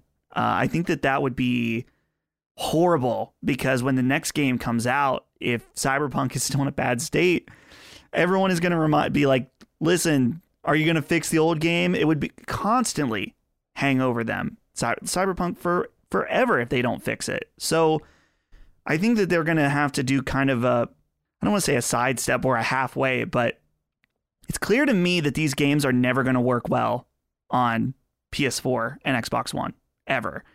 And they've made that clear in the fact that when it got re-released on PlayStation, there's a warning about the technical aspects. And so it's unfortunate, but those games I think never should have came out on those platforms, because I don't think they'll ever run to the standard that they need to. It's just simply not possible. So I think the best they can hope for is make a really, really good next-gen soft relaunch and win back at least some goodwill if the game is very good when it comes out. That would be awesome. But who knows? It's they've really gotten themselves into a bad situation overall. And the only thing that would, I think, win people is if the game is good. Like overall, we've seen this over and over again where people are mad, rightfully so.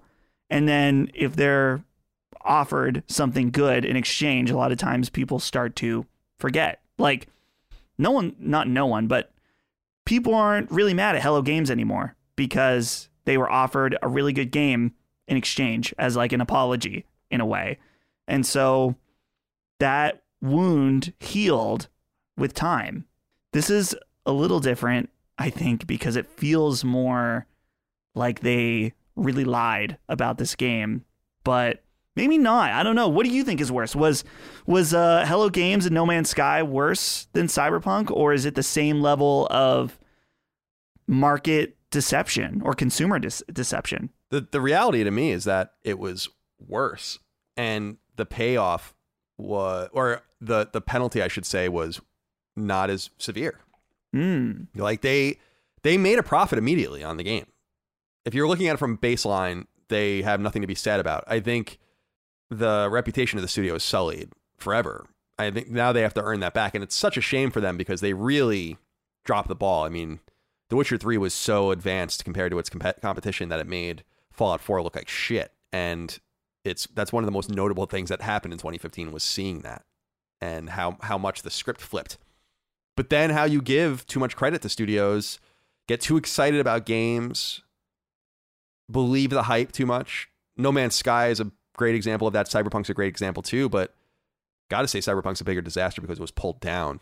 No Man's Sky at least functioned. And I think there's much more to the story. I kind of agree with what you were saying. I don't think the game was ever going to run on PS4. I think that was a greedy and shitty move, and they just should have released the game on PC at that time and done right and just been like, we're sorry, but we're just not ready, and it's worth it. But I'll be skeptical of them forever. I mean, The Witcher coming back out on PS5 is very tempting because I never beat the original Witcher 3, but I'm like, I don't want to support these guys right now. So there's other things to play. Number 5. In a surprising announcement, Brendan Green, also known as Player Unknown, has left the company that owns the game which he created, popularized, and worked on, PUBG. Word comes by way of a brief statement he released on social media pages as reported by multiple sources. Here's what he had to say in full, quote, "I'm so very grateful to everyone at PUBG and Krafton for taking a chance on me and for the opportunities they afforded me over the past 4 years. Today, I'm excited to take the next step on my journey to create the kind of experience I've envisaged for years. Again, I'm thankful for everyone at Krafton for supporting my plans, and I'll have more to reveal about our project at a later date," end quote. Interestingly, he has since deleted this statement, but it sounds like Green, an Irish developer who originally created Arma 2 and DayZ mods before being lured away by Krafton, a South Korean company which funded PUBG's creation. It launched on PC in late 2017 and was ported to PS4 in late 2018 and is widely considered the impetus of the Battle Royale craze. What Green intends on making remains to be seen, but it's safe to assume it'll be another multiplayer game if and when it emerges from his still mysterious new team. I was reading a little bit about this. I didn't know this, that I thought that Krafton got in bed with him after PUBG was already kind of up and running, but actually they found him and gave him money to do it, which I didn't know. So the reason that he might be leaving is because he sold too early. And he probably didn't make as much money as you might think. And that happens sometimes. I don't know that for sure, but I guarantee you if he made that game and then sold it, it would have been a very different story. What did you think about this? I was surprised by this because I feel like even though he wasn't really involved in PUBG's day-to-day anymore, he was apparently working on some sort of spin-off. And also, we know that Krafton is investing. Glenn Schofield and others are working on a single-player PUBG game that's going to expand on the lore called Callisto Protocol. What do you make of all this? Yeah, I remember seeing stuff about him working on a non-PUBG, but PUBG-related game. And so I'm wondering what happened with that. I think one of the most interesting aspects is that he goes by Player Unknown. I wonder if he no longer gets to do that. Like, if Player Unknown, the name is attached to PUBG as far as like trademarks and stuff. Like, I wonder if he can keep using that or if he's just gonna have to go by Brendan Green now, like his actual name going forward. Right. Yeah, who knows? It's we'll find out more. I mean, even the deletion of the statement indicates to me that there's something more here, but he was brought on to make the game. I'm sure he's a millionaire, but imagine how much more money he could make if he just did it again. But he's also betting on himself when maybe he should just stay put. I don't know. I don't know enough about him to have a take for it either way, but what a great story of a man who starts himself and got it going. Yeah. Number 6, Konami's renewed attempt to take on FIFA eFootball has a release date. The soccer game is set to launch on PlayStation 4 and PlayStation 5 on September 30th. As you may recall, eFootball is the new title of Konami's long-running Winning 11 and Pro Evolution Soccer franchise, which began back in the mid-90s in Japan, and which has seen annualized releases in the West for most of that duration. The last game to launch in the series was a game called eFootball PES 2020, and that came to PS4 in 2019. You'll recall that Konami wisely released a new season update for 2021 instead of an all-new game, and now it's stripped the price out completely. Of course, as we discussed weeks ago, eFootball will be lacking most of its feature set when it comes out. According to website Push Square, the game can be played solo, offline, or against a friend locally at launch, and there's also some online functionality. PS4 and PS5 players will be in the same online bucket for crossplay. However, there are only a very limited number of teams and stadiums at launch, 9 teams and 6 pitches. In the fall, the first set of updates will arrive, including matchmaking and quick matchmaking and premium currency, which won't be available at first. You may recall that when eFootball comes out on September 30th, you literally won't be able to spend money. That comes later. I think this is pretty wise. Not much more to say about this because we talked about this extensively the other week, but I think this is wise. And note that originally this wasn't supposed to come natively to PlayStation 5, but now it is. Number 7, PlayStation Now, Sony's fledgling streaming and subscription service with several million subscribers, just announced a new 6 Final Fantasy games. Final Fantasy 7, 8, 9, 10, and 10-2, and 12 are all coming to Now, meaning they'll be playable with a subscription on PS4, PS5, or PC. They'll naturally come out in sequence. Final Fantasy 7 will just about be out when you hear this, and Final Fantasy 8 follows on October 5th, then Final Fantasy 9 on November 2nd, then Final Fantasy 10 and 10-2 on December 7th, and finally, Final Fantasy 12 on January 4th early next year. This is a nice acquisition for Sony, particularly because these games were notably on Xbox Game Pass for some time, and also because they signal further cooperation behind the scenes with Square Enix, which has obviously come to fruition with both Final Fantasy VII Remake, which is ostensibly a timed third-party exclusive that still hasn't come to rival consoles, and particularly with the upcoming PS5 exclusive Final Fantasy XVI. Final Fantasy 7, 8, and 9 originally launched on PS1 in 1997, 1999, and 2000, respectively. From there, we jumped to PlayStation 2. 10 launched in 2001, its direct sequel in 2003, and then 12 in 2006, very late in the PS2's life indeed. Final Fantasy 12 launched on PlayStation 2 in the West only a month before PS3 hit the market.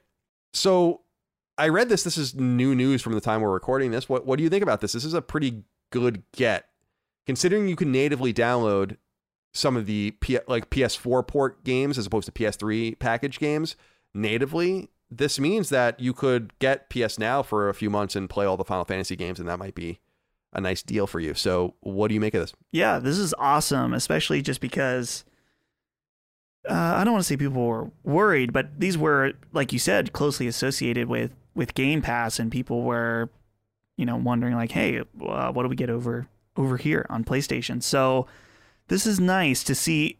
You got to wonder.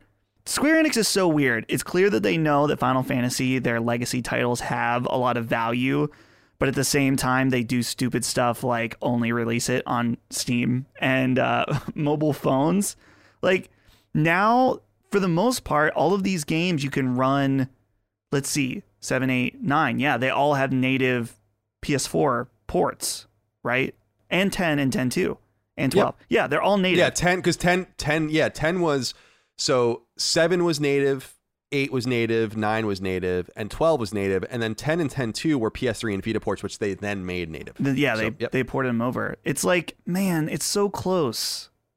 Imagine they released a box set, the Final Fantasy collection, and then they put it came, I don't know, like maybe 1 through 6 are on one disc, but they're individual launchers or something, and then like, imagine like the artwork, and like people would be willing to spend like $500 on, so like they could, and even then people would buy them like individually too. It's like they're so close, but I guess that's beside the point. But it's a very good get for PlayStation Now for sure. Absolutely. Number 8, back in 2015, Ubisoft made a rather strange announcement. It revealed that it was going to create a theme park. Indeed, the press release dated from September of 2015 notes that the so-called Next Generation theme park would be located in Kuala Lumpur, Malaysia, over 10,000 square meters that were originally set to open to the public in 2020. However, following this announcement, all went dark and the plan never came to fruition. That's why it was surprising to see it reemerge some 6 years later. The website Theme Park Insider reports that Ubisoft has partnered with a company called Storyland Studios, quote, to design and develop multi-brand themed entertainment experiences, including a concept for a full-scale Ubisoft theme park, end quote. In some corporate gobbledygook, Storyland Studios' Ben Thompson told the website, quote, Ubisoft stories and characters are iconic and globally recognizable. The settings within Ubisoft game worlds are a perfect tapestry for physical world creation, whether historic, real-life, city-based, under the ocean, or on a different planet, end quote. Meanwhile, Ubisoft's Matilda Bresson said in part, quote, video games and theme parks have a lot more in common than we think. We are excited to join forces with Storyland to continue exploring the potential for synergies and design immersive, innovative, and unforgettable experiences based on our catalog of worlds, end quote. Concepts will begin being presented this fall, and it's still unclear if they're planning to put it in Malaysia. However, the company tasked with bringing this park to existence in 2015, RSG, is no longer involved. Ubisoft, one of the most storied publishers in gaming history, is the owner of Tom Clancy, as well as Assassin's Creed, Far Cry, Rayman, and much more.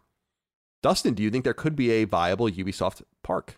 That's interesting. It seems like this is kind of a new, I don't want to say frontier, but we see Nintendo getting into parks as well. I would call it a new frontier. I think that's a great way of putting it. Yeah. I was just looking up this Storyland Studios because I'm just curious, and they actually have quite a bit of cred already in the gaming industry. It looks like they've done a lot of work with, let's see, Sega and Warner Brothers, helping design their E3 booths and stuff like that. But they've also done, it looks like they, worked on Legoland in California and the hotel at Legoland and Universal. So they've got a lot of, like, this is a really legit company that does these types of things. It's interesting that they're putting it in Malaysia. What do you think about that? I don't know much about Malaysia, if I'm being honest. Yeah, Malaysia is an interesting place. Now, I think Malaysia is, I think, tempting because it is a Southeastern Asian location that's accessible from some other first world countries, and I think probably has a pretty cheap cost of living with a pretty much higher standard of living. Because it's in the kind of that Oceania area, it's kind of got the tradition of tourism, right, and all of that. Right. So, and also a very healthy economy. So, I think that probably has something to do with it. But I don't know. It's also worth noting that it's incredible. I mean, not that it's a problem, but people don't look at Malaysia like this. They look at it as very Asian, and it is, but it's also very Islamic. So. I don't know. Now, they're not like Sharia style there, but I wonder like how that might stymie your ability to make a full-fledged park that explores fully Ubisoft's full stock of things. Because I don't think it's a character thing. I actually like what they said. It was actually interesting where they said like they have worlds. True. And I was thinking about that, like Assassin's Creed could itself be a park. And I almost thought, I'm like, why not just, maybe it really limits you, but like almost make a roving thing where it's like sometimes it's like you put a couple of years into it and you make like a big Assassin's Creed thing for a few years, then you strip that down. You make like another big, like a location that draws people over and over again, very much like Disneyland, or Disney World. But when you don't have like that kind of gravitas, you need to have some other hook. And I don't think they have the characters. I think they have the worlds. I think that they're wise to focus on that. I mean, who are the characters? Who gives a shit? Imagine, Rayman, I guess, you know. Yeah, I was going to say, imagine a ride that's like, it's a small world, but instead it's Rabbids, and you're stuck in the dark on a boat with the Rabbids singing to you. I mean, this could be our reality, Colin. It could be.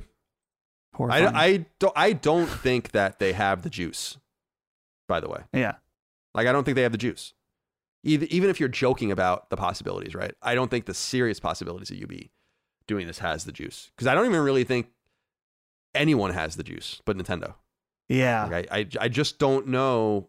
Like, Square wouldn't be able to do it. And I would argue Square has even more than Ubisoft. So let Nintendo do their thing. But you're right. It is a frontier of totally unbridled economic growth if you can make it happen. Right. Finally, number 9 is a wrap-up. Website Push Square reports Swery's new game, the RPG called The Good Life, finally comes to PlayStation 4 this fall, while simulation game Alaskan Truck Simulator comes to both PS4 and PS5 at some point in 2022. That was the inspiration for me buying SnowRunner. Website Gematsu reports tactical shooter Insurgency Sandstorm comes to PS4 on September 29th. The arcade-inspired Centipede Recharge comes to PS4 and PS5 on September 29th. Platformer Aeon Drive comes to PS4 and PS5 on September 30th. Farming title Story of Seasons Friends of Mineral Town comes to PS4 on October 26th. RTS Iron Harvest Complete Edition comes to PlayStation 5 on October 26th. Building game Airborne Kingdom comes to PS4 and PS5 on November 9th. Puzzle-centric adventure Beyond a Steel Sky comes to PS4 and PS5 on November 30th. Isometric action game There Is No Light comes to PlayStation 4 at some point in November. DRPG Demon Gaze Extra, which was on Vita back in the day, and Platinum Games developed arcade shooter Sol Cresta, both come to PS4 on December 9th. FPS Severed Steel comes to PS4 and PS5 by the end of 2021. All new Gunvolt game, Gunvolt Chronicles Luminous Avenger IX2, comes to PS4 and PS5 on January 27th, 2022. Racing game Assetto Corsa Competizione comes to PlayStation 5 on February 24th, 2022. How is my Italian? Action game Terror of Hemosaurus comes to PS4 and PS5 in early 2022. FPS RPG Peripetetia comes to PS4 and PS5 in late 2022. Rail shooter Xenocider, third-person shooter Gungrave Gore, and brawler Fallen City Brawl come to PS4 and PS5 at some point in 2022. Multiplayer game Spine comes to PlayStation 5 at an undetermined point in the future. And both action RPG Shadow of Conspiracy Section 2 and simulation game Trading Time come to PS4 and PS5 at an undetermined point in the future. The website also reports that action RPG Aztec Forgotten Gods, slated to launch this year, will now come out in early 2022 on both PS4 and PS5.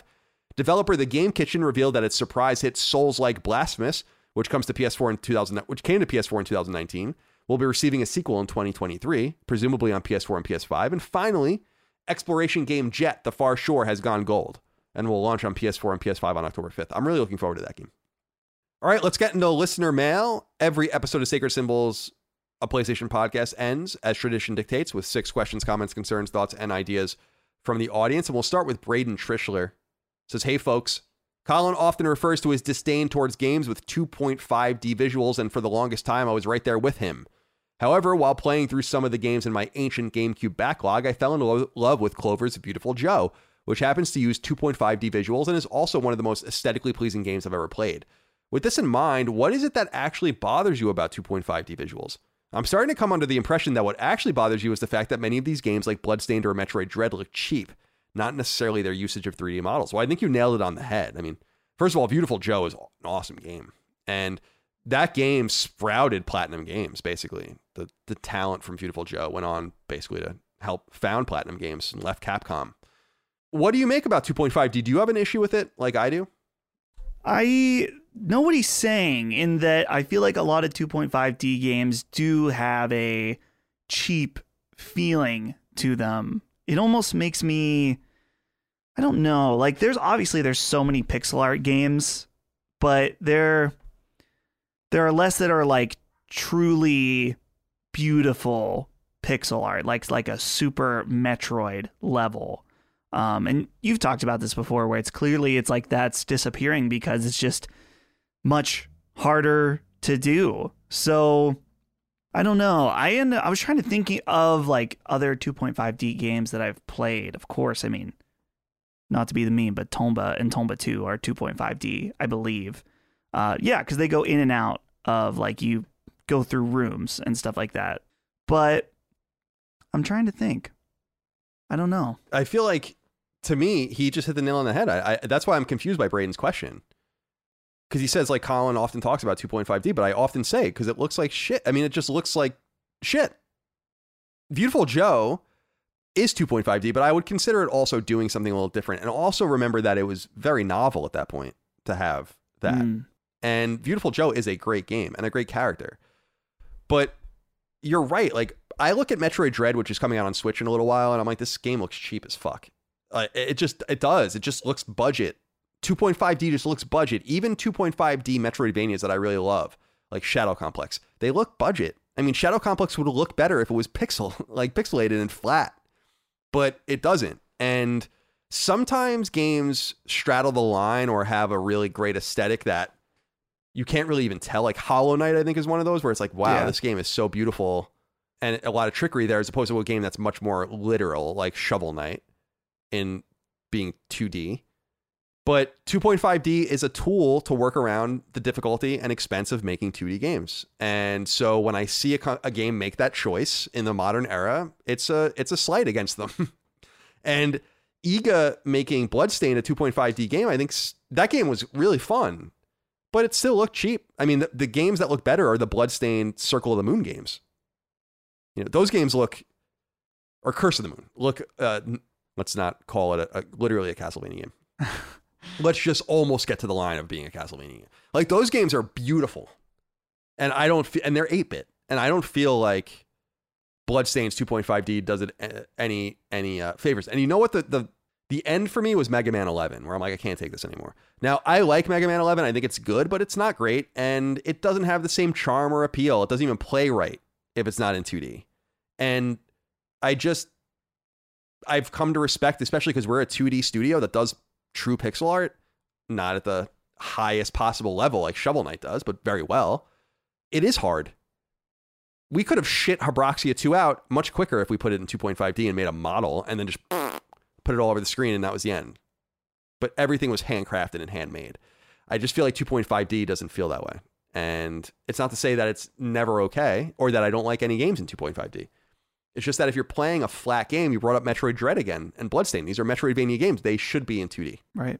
Yeah, Metroid Dread, that's a game I'm very conflicted. I want to be excited about it, but there is something about it that feels a little cheap. I don't know what else to say other than, I mean, it feels... could it be that it's Mercury Steam and that they have traditionally made cheap games? I mean, they 2.5D'd Castlevania when they released it on 3DS, and that game sucked.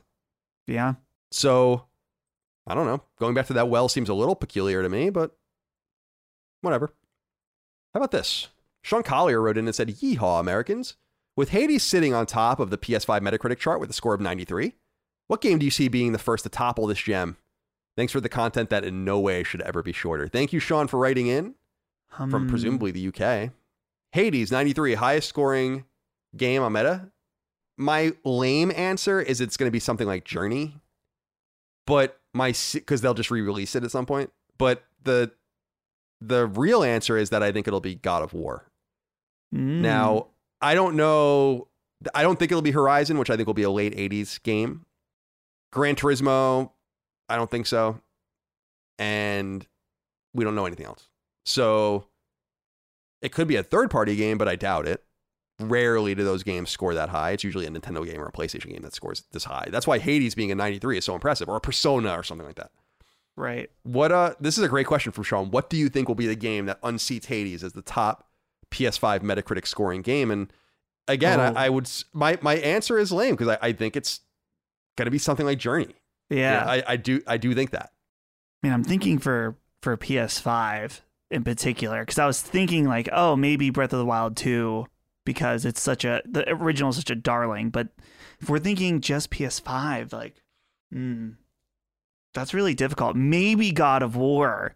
The thing though is like now games, I feel like overall the scores of games I think have overall gone down. You don't see many 90s quite like you used to. It's like definitely a harder barrier to get through. So it's funny because as IGN and the likes have given better and better scores to everything too, in my opinion, like they hand out 10s. Like I think when I worked at IGN, we gave out 2 or 3 10s the entire time I was there. Yeah.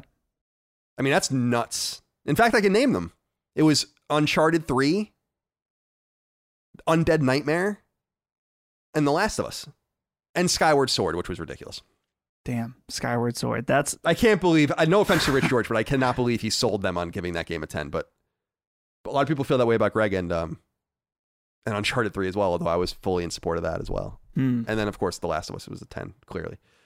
It's a tough one. I think God of War is the answer if you're talking about new releases. But yeah, I do feel like you're going to get some bullshit like that Game Company trilogy.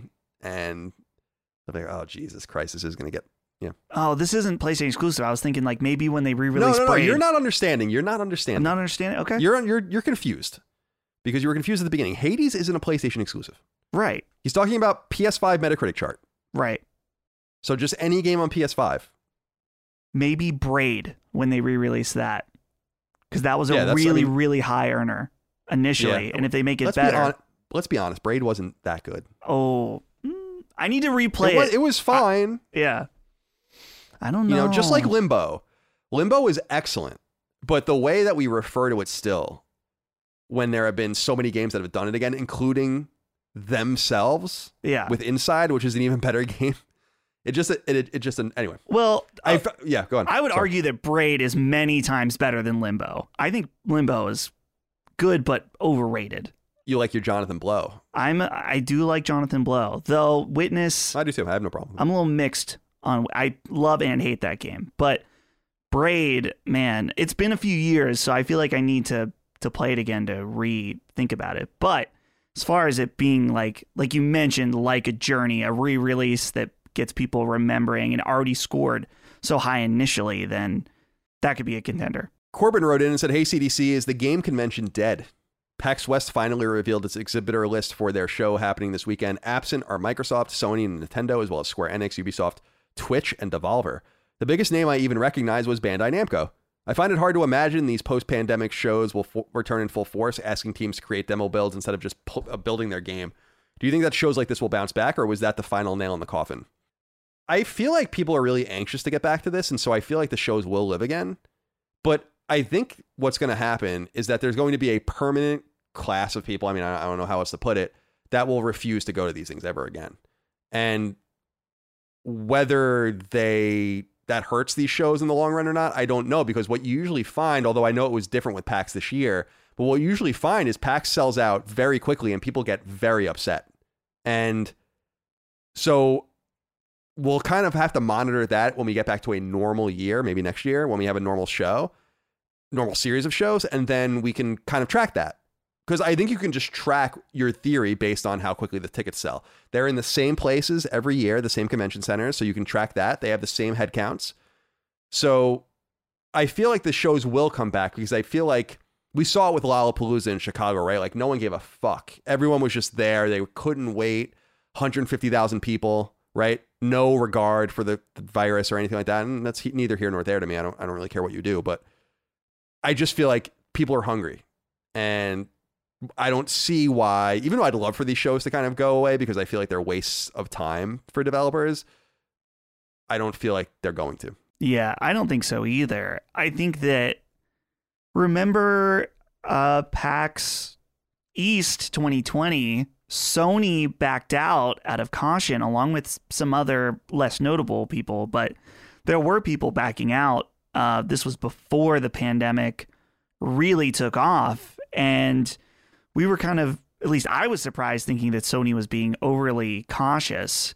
But now, looking at everything that's happened, I can imagine that let's see, these companies here, Microsoft, Sony, Nintendo, Square Enix, Ubisoft, Twitch, Devolver, are all being very cautious. And so it's one of those things where who wants to go to the show if no one's going to be there? So I think if those companies were there, I would expect that the tickets would have sold a lot better. But you can't convince someone to spend a lot of money to go to something where there's not really anything that they want to see that badly. So I agree. It's going to take more time, I think, for things to truly get back fully. But yeah, I think the shows will come back. Maybe, let's see, the next PAX would be in March of next year for PAX East. And then usually there's not really any shows in between unless there would be a wild card PSX, which, man, that would be awesome. So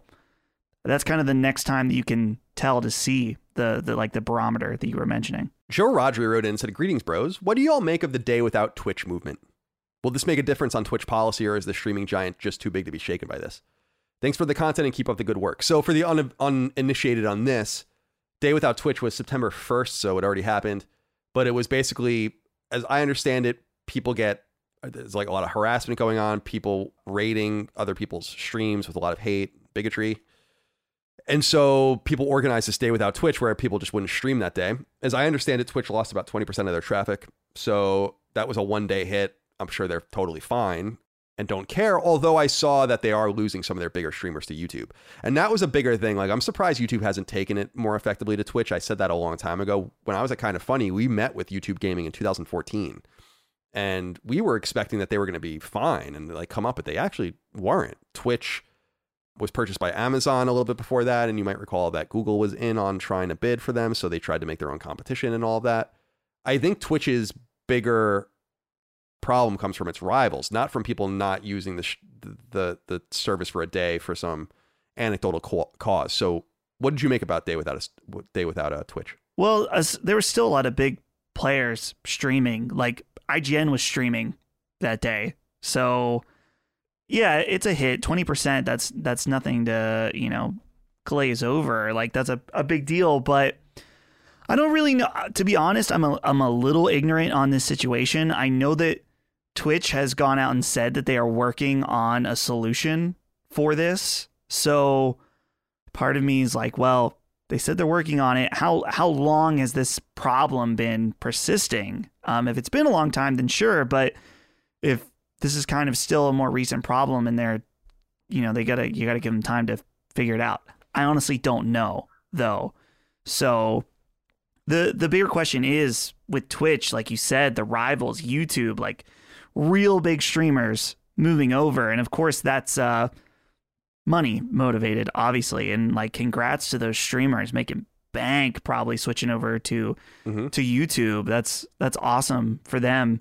Twitch has a lot of issues though, like beyond this harassment stuff, where a lot of creators are not necessarily happy with, some of the pay structure and how much money Twitch takes from them. So they got to be careful. I don't know. Maybe Twitch feels comfortable just because they've been the market leader for so long. But when you start to see your top talent switch over, that's a cause for concern. Definitely. Twitch is one of those companies that's a verb. So that's a good place to be.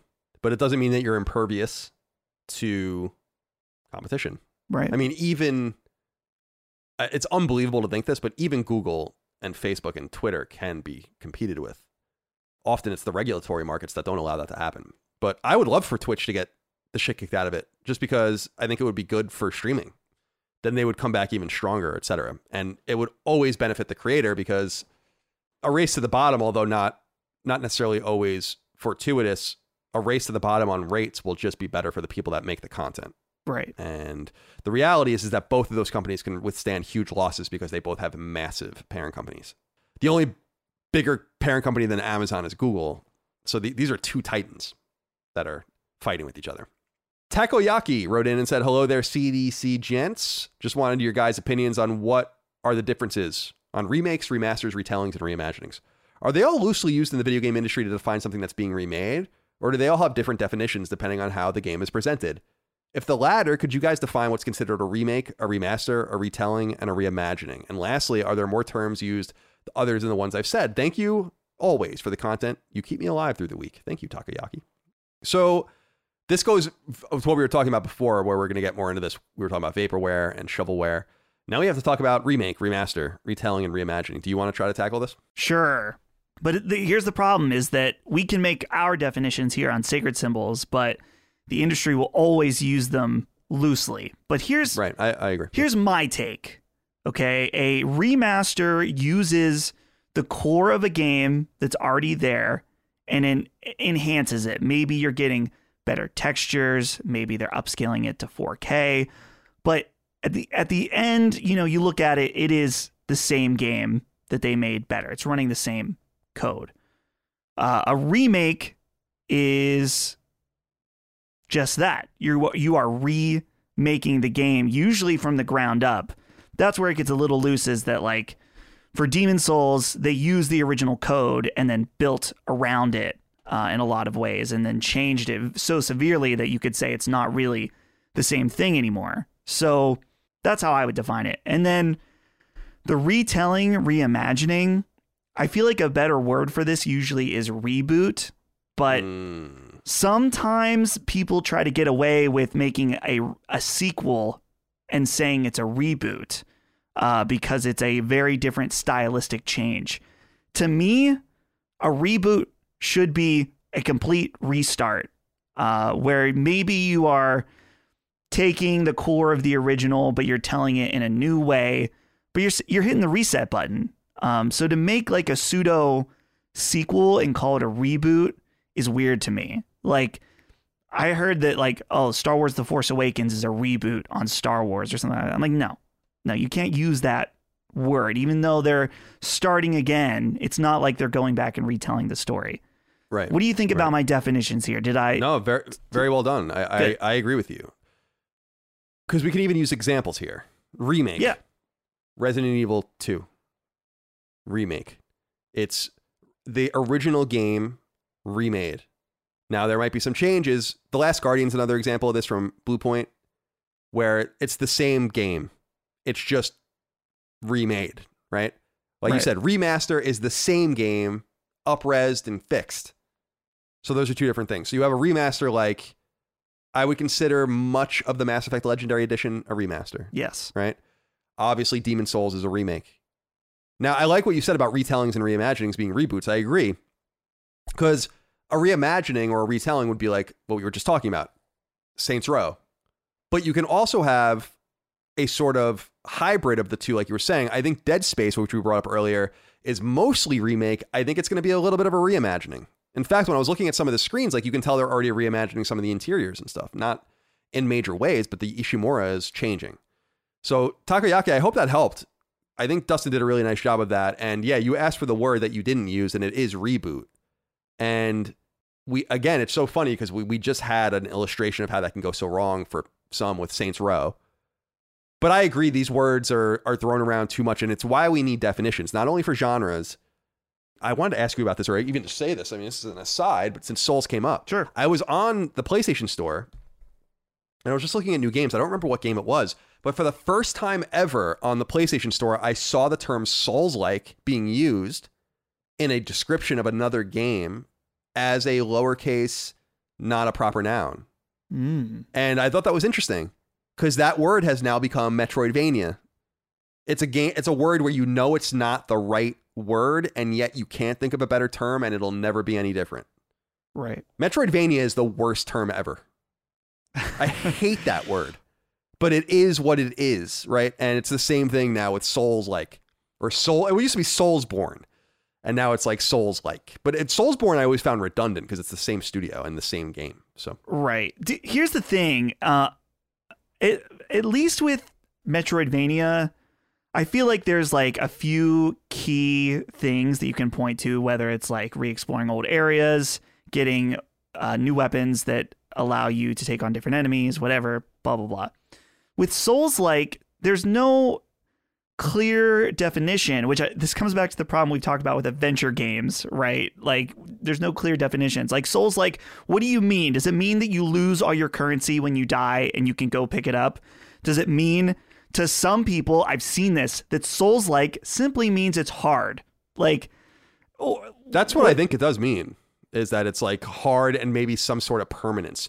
But then you start getting in the roguelikes, right? Where the permanence is also there. Right. I don't know. The Souls-like thing is weird to me just because some people will say it's a Souls-like because it stylistically looks like a Souls game. And that to me is also weird. That's well, people call Blasphemous, which we brought up earlier, which is a 2D side scroller. They call that a Soulsborne, and Dead Cells was in some ways considered a Souls game. Right. And I think that came because that's where the roguelike shit comes in. And that's why we almost have a redundant term sometimes, because Dead Cells was like that because you do lose your shit and you upgrade your stuff permanently. And I don't know. This is exactly just goes back to why we need definitions. I got to write this lexicon at some point. Right.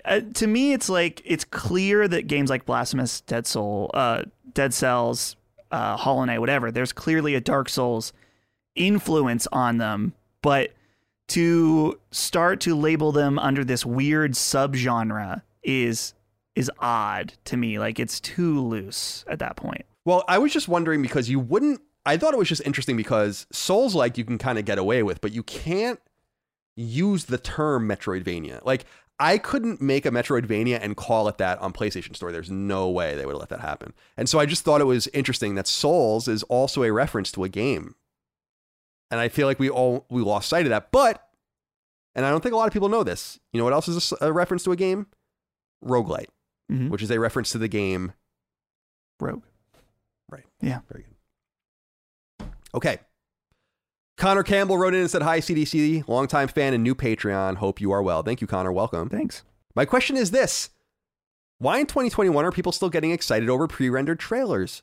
I find it worrying that not just fans, but even shockingly games journalists will say something looks great without having seen gameplay or something, sometimes not even knowing what type of game it is. A trailer can look incredible, but without gameplay, it is next to impossible to judge, especially when, without any information, a fancy trailer could be for a AAA RPG or a top-down chess game. Established IP can generate excitement, but when it is something new, hearing someone say that a game looks great with no gameplay is bewildering. What do you guys think? Thanks for making work bearable with each episode and keep fucking that chicken. Thank you, Connor, for your question. That'll be the final one for today. I agree with him, and I sometimes do get caught in this snare, because actually I want to look up particularly, I was watching PlayStation's YouTube channel last night, and there was actually a great example of this. Let me see. They published a video here. Where is it? Project Magnum. Did you see this? No, I didn't. It has like 500,000 views now. It's from a Nexon studio called Nat Games, and it's unclear what it is. It's probably a multiplayer shooter. But when I was watching it, and it's all pre-rendered, but when I was watching it, I was like, at first I was like, this looks great. And then as it went on, I was like, oh, this does look great, but it's definitely not going to be a game for me. It looks like maybe some sort of like Destiny type game. So we have to just differentiate the terms of being like, this sounds, this seems, this has the promise of, as opposed to, and I think people know what we mean or at least me, when I say like, oh, that sounds great or that looks great. Sometimes they're interchangeable. We should be more exact with our terms. But like we were talking about Redfall earlier, which is a game I bring up pretty often. That's going to be an Xbox exclusive from Arcane. I think that game looks great. Now, I don't know what it's going to look like, but we saw minutes and minutes of pre-rendered stuff that shows the world and the characters and what the idea is. And I think it looks great. But maybe it won't look great when we play it. But I think at the very least, it seems like a great idea. And that's what the trailer is all about. We have to decouple ourselves from the hype as best we can. But we all get sucked into it once in a while. It happens to me. It happens to Dustin. It happens to the best of us. We just have to check it. What do you think about Connor's inquiry here? Right. I think that he's right in that I would prefer that these only were used for established IP, because we know what we're getting usually with something like that. Like when we saw the pre-rendered trailer for Horizon Forbidden West, we know we have a baseline for what Horizon is. For something, not to pick on Xbox, but like Contraband, we have no idea what Contraband is, like other than the studios behind it and Avalanche, right? Yeah. Like, who knows? Like, who cares? To me, that's like a complete waste of money to make something like that. I guess, I don't know. Some people do get excited by it, but I don't know. I was thinking, like, in my mind, am I getting too caught up in the semantics of the words, where to say something looks great or something sounds great? It sounds very stupid to make that differential, but like, you're probably right. Looks great probably is the same as saying sounds great. I don't know. Like, for me with Redfall, yeah, like the when I think of the elements of that game, Redfall, right? We've got arcane. You see the style of the game, like the taste of the world, whatever. And that can be, I guess, enough to go off of to create interest.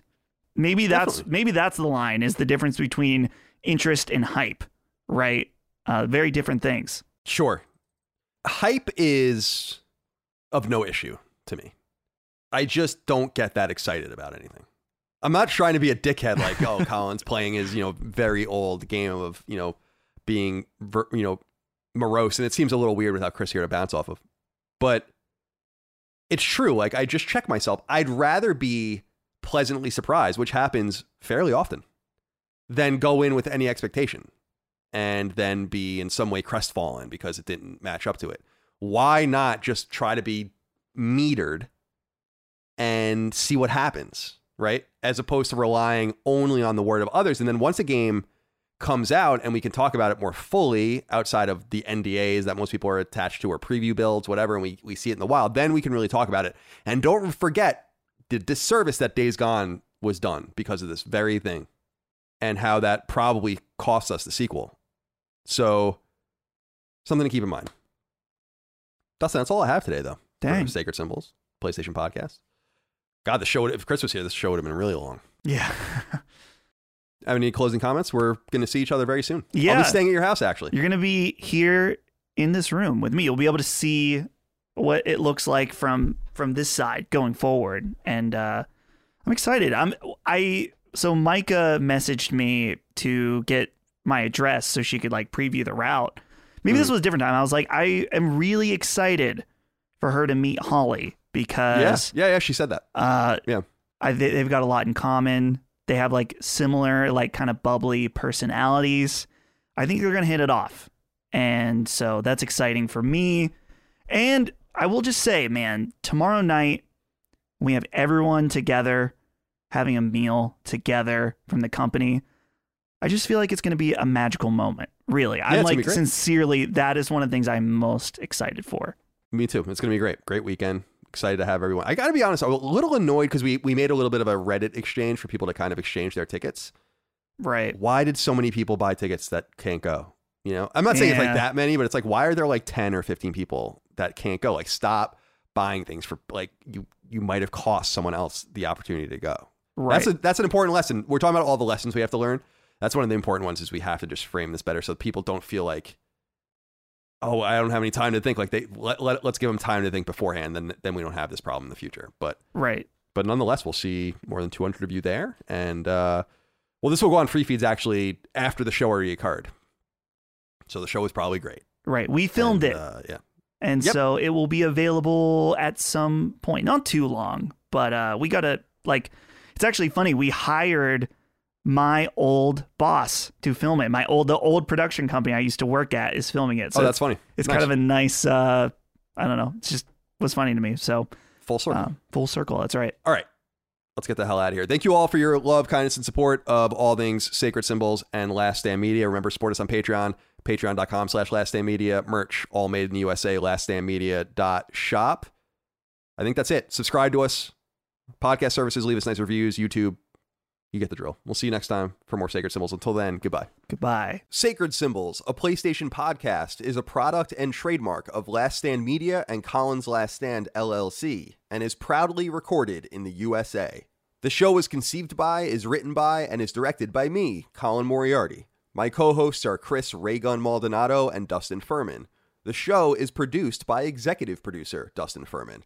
It's edited by associate producer Ben Smith. All of Last Stand's theme music is by my best friend, Ramon Narvaez. As you know, all of Last Stand's shows, including Sacred Symbols, are fan-funded on Patreon at patreon.com/laststandmedia. The following names are at the producer level on Patreon, our highest tier, and we're grateful for your thoughtful and kind contributions to our independent endeavor. Thank you. Andrew Morgan, Stephen Nieder, Ross Marenka, Miguel A. Brewer, Morgan Ashley, Azan, Michael Vecchio, Jerome Ferreira, SLDFMA, Jorge Palomino, Daniel Diamore, Brad Cooley, Jeremy Key, Patrick Leslie, Tom Quinn, Jordan Mittman, Julian Zhu, Tristan Palacios, Graham Plays, Christian Rodriguez, Jad Rita, Kurt M. Gillenberg, Patrick Skipper, Anthony Fuentes, Sweaty Mitt, John Russell, Chris Kelly, Dustin Graff, Israel Pena, Peyton Stone, Roberto, Josh Hallen Rui, Taylor Watkins, Troilus True, Dan Root, Randall Halsey, Robbie Nauman, Nuke Dukem, William Holbert, Landon Pipkin, Dr. Stump, Josh Godfrey, Kolike Souza, Vornak, Betty Ann Moriarty, Callan Lennon, Daniel Johnson, H-Trons, an Unofficial Controller Podcast, Ethan Davies, Jay Getter, Manuel Ochoa, Jeff Mercado, Gregory Slavinsky, Galja of Fortuna, Boots, Tyler Brown, Megadet, Poot, Gavin Newland, Saul Balcazar, Zach Parsley, Raul Melendez, Keegs, Eric Harden, Alex Bolton, Kinnums, Joseph Baker, Rodney Coleman, Chris Moore, Ben B, TB Lightning, Auntie Kinnanen, Taylor Barkley, Will Hernandez, Timothy Baylor, Chris Galvin, Mason Cadillac, Ollie Fritz, Evan Dalton, Zach Allum, George Anthony Nunez, Kyle Hagel, Christopher, Colin Love, Daryl E. Naiman, Ryan R. Kittredge, Toby Ryland, Michael S., David Bostic, Stewie 108, DB Cooper, Cody Bradbury, Tom Cargill, Richter 86, Steve Hodge, Holfeldian, Ian Bravo, Noah J. Stevens, Barrett Boswell, Andrew Parker, Christopher DeVio, Chris Morton, Kevin Komaki, Mark Liberto, Johnny Waffles, Roto24, Blake Israel, Jonathan Coates, Sean Mason, Josh Gravelick, Brian Chan, Jay, Organic Produce, Travis Archuleta, Shane St. Pierre, Carlos Algarit, Richard Hebert III, Miranda Grubba, Josh Yeager, Dan Parsons, Martin Beck, Joey Andrzejczyk, Nathan R., Joe McPartland, Gary Cavallo, Christopher Moore, Brody Rainey, Jacob Bell, Dennis Uzel, Eric Finkenbeiner, Lou and Ray Loper, Jonathan Cortez, Dylan Burns, Jason Lusky, Malachi Wall, John Schultz, David Chestnut, Yusuf, Anton K., Brian W. Rath, Alan Tremblay, Tyler Bello, Ryan T. Mandel, Tony Zuniga, Sean Battershaw, Robbie Hensley, Alex Cabrera, Lennon Brixey, James Kinslow III, Hugo's Desk, Peter Reynolds, Anthony Vasquez, Adam Kinniston, William O'Carroll, Jesper Jansen, Phil Crow, Throw7, Adam Nix, Josh McKinney, Michael Gates, Alex Gates, Ryan Robertson, Sean Chandler, David Mann, Petro Rose, Lockmort, Gio Corsi, Gerald Pennington, Justin Wagaman, David Iacolucci, Paul Joyce, Chad Lewis, Enrique Perez, Joshua Smallwood, Shane Rayum, Spencer Brand, Don Lee, John Cordero, Keith A. Lewis, Marius Garson Peterson, Ryan Greenwood, Tyler Harris, Matthew Purdue, Patrick Harper, Mad Mock Media, Jonathan Rice, and Casual Misfits Gaming. Hold on a sec, Dustin. Make a cut here. I just want to go get something. Cut. I'm actually going to cut this one, unlike last time. Fuck you, Ben. And, use a bitch. You've been a bitch this whole time. I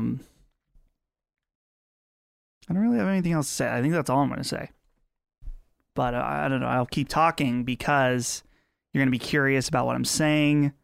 You won't want to skip over it. It's going to extend how long you're going to be editing because you're not going to see silence here. And you're going to say, hey, what's Dustin saying? And I'm getting the last laugh. So maybe not. Maybe you'll get the last laugh. Hopefully not. See, this is the problem. I set myself up for these things and then later I end up paying for it. You know what? I'm going to apologize. Sorry. Shouldn't have called you a bitch. I should have been nice. Oh, look, he's back.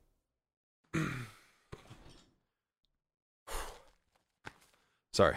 You're good. Angie has made it easier than ever to connect with skilled professionals to get all your jobs projects done well. I absolutely love this because, you know, if you own a home, it can be really hard to maintain. It's hard to find people that can help you for a big project or a small. Well, whether it's in everyday maintenance and repairs or making dream projects a reality, it can be hard just to know where to start. But now all you need to do is Angie that and find a skilled local pro who will deliver the quality and expertise you need.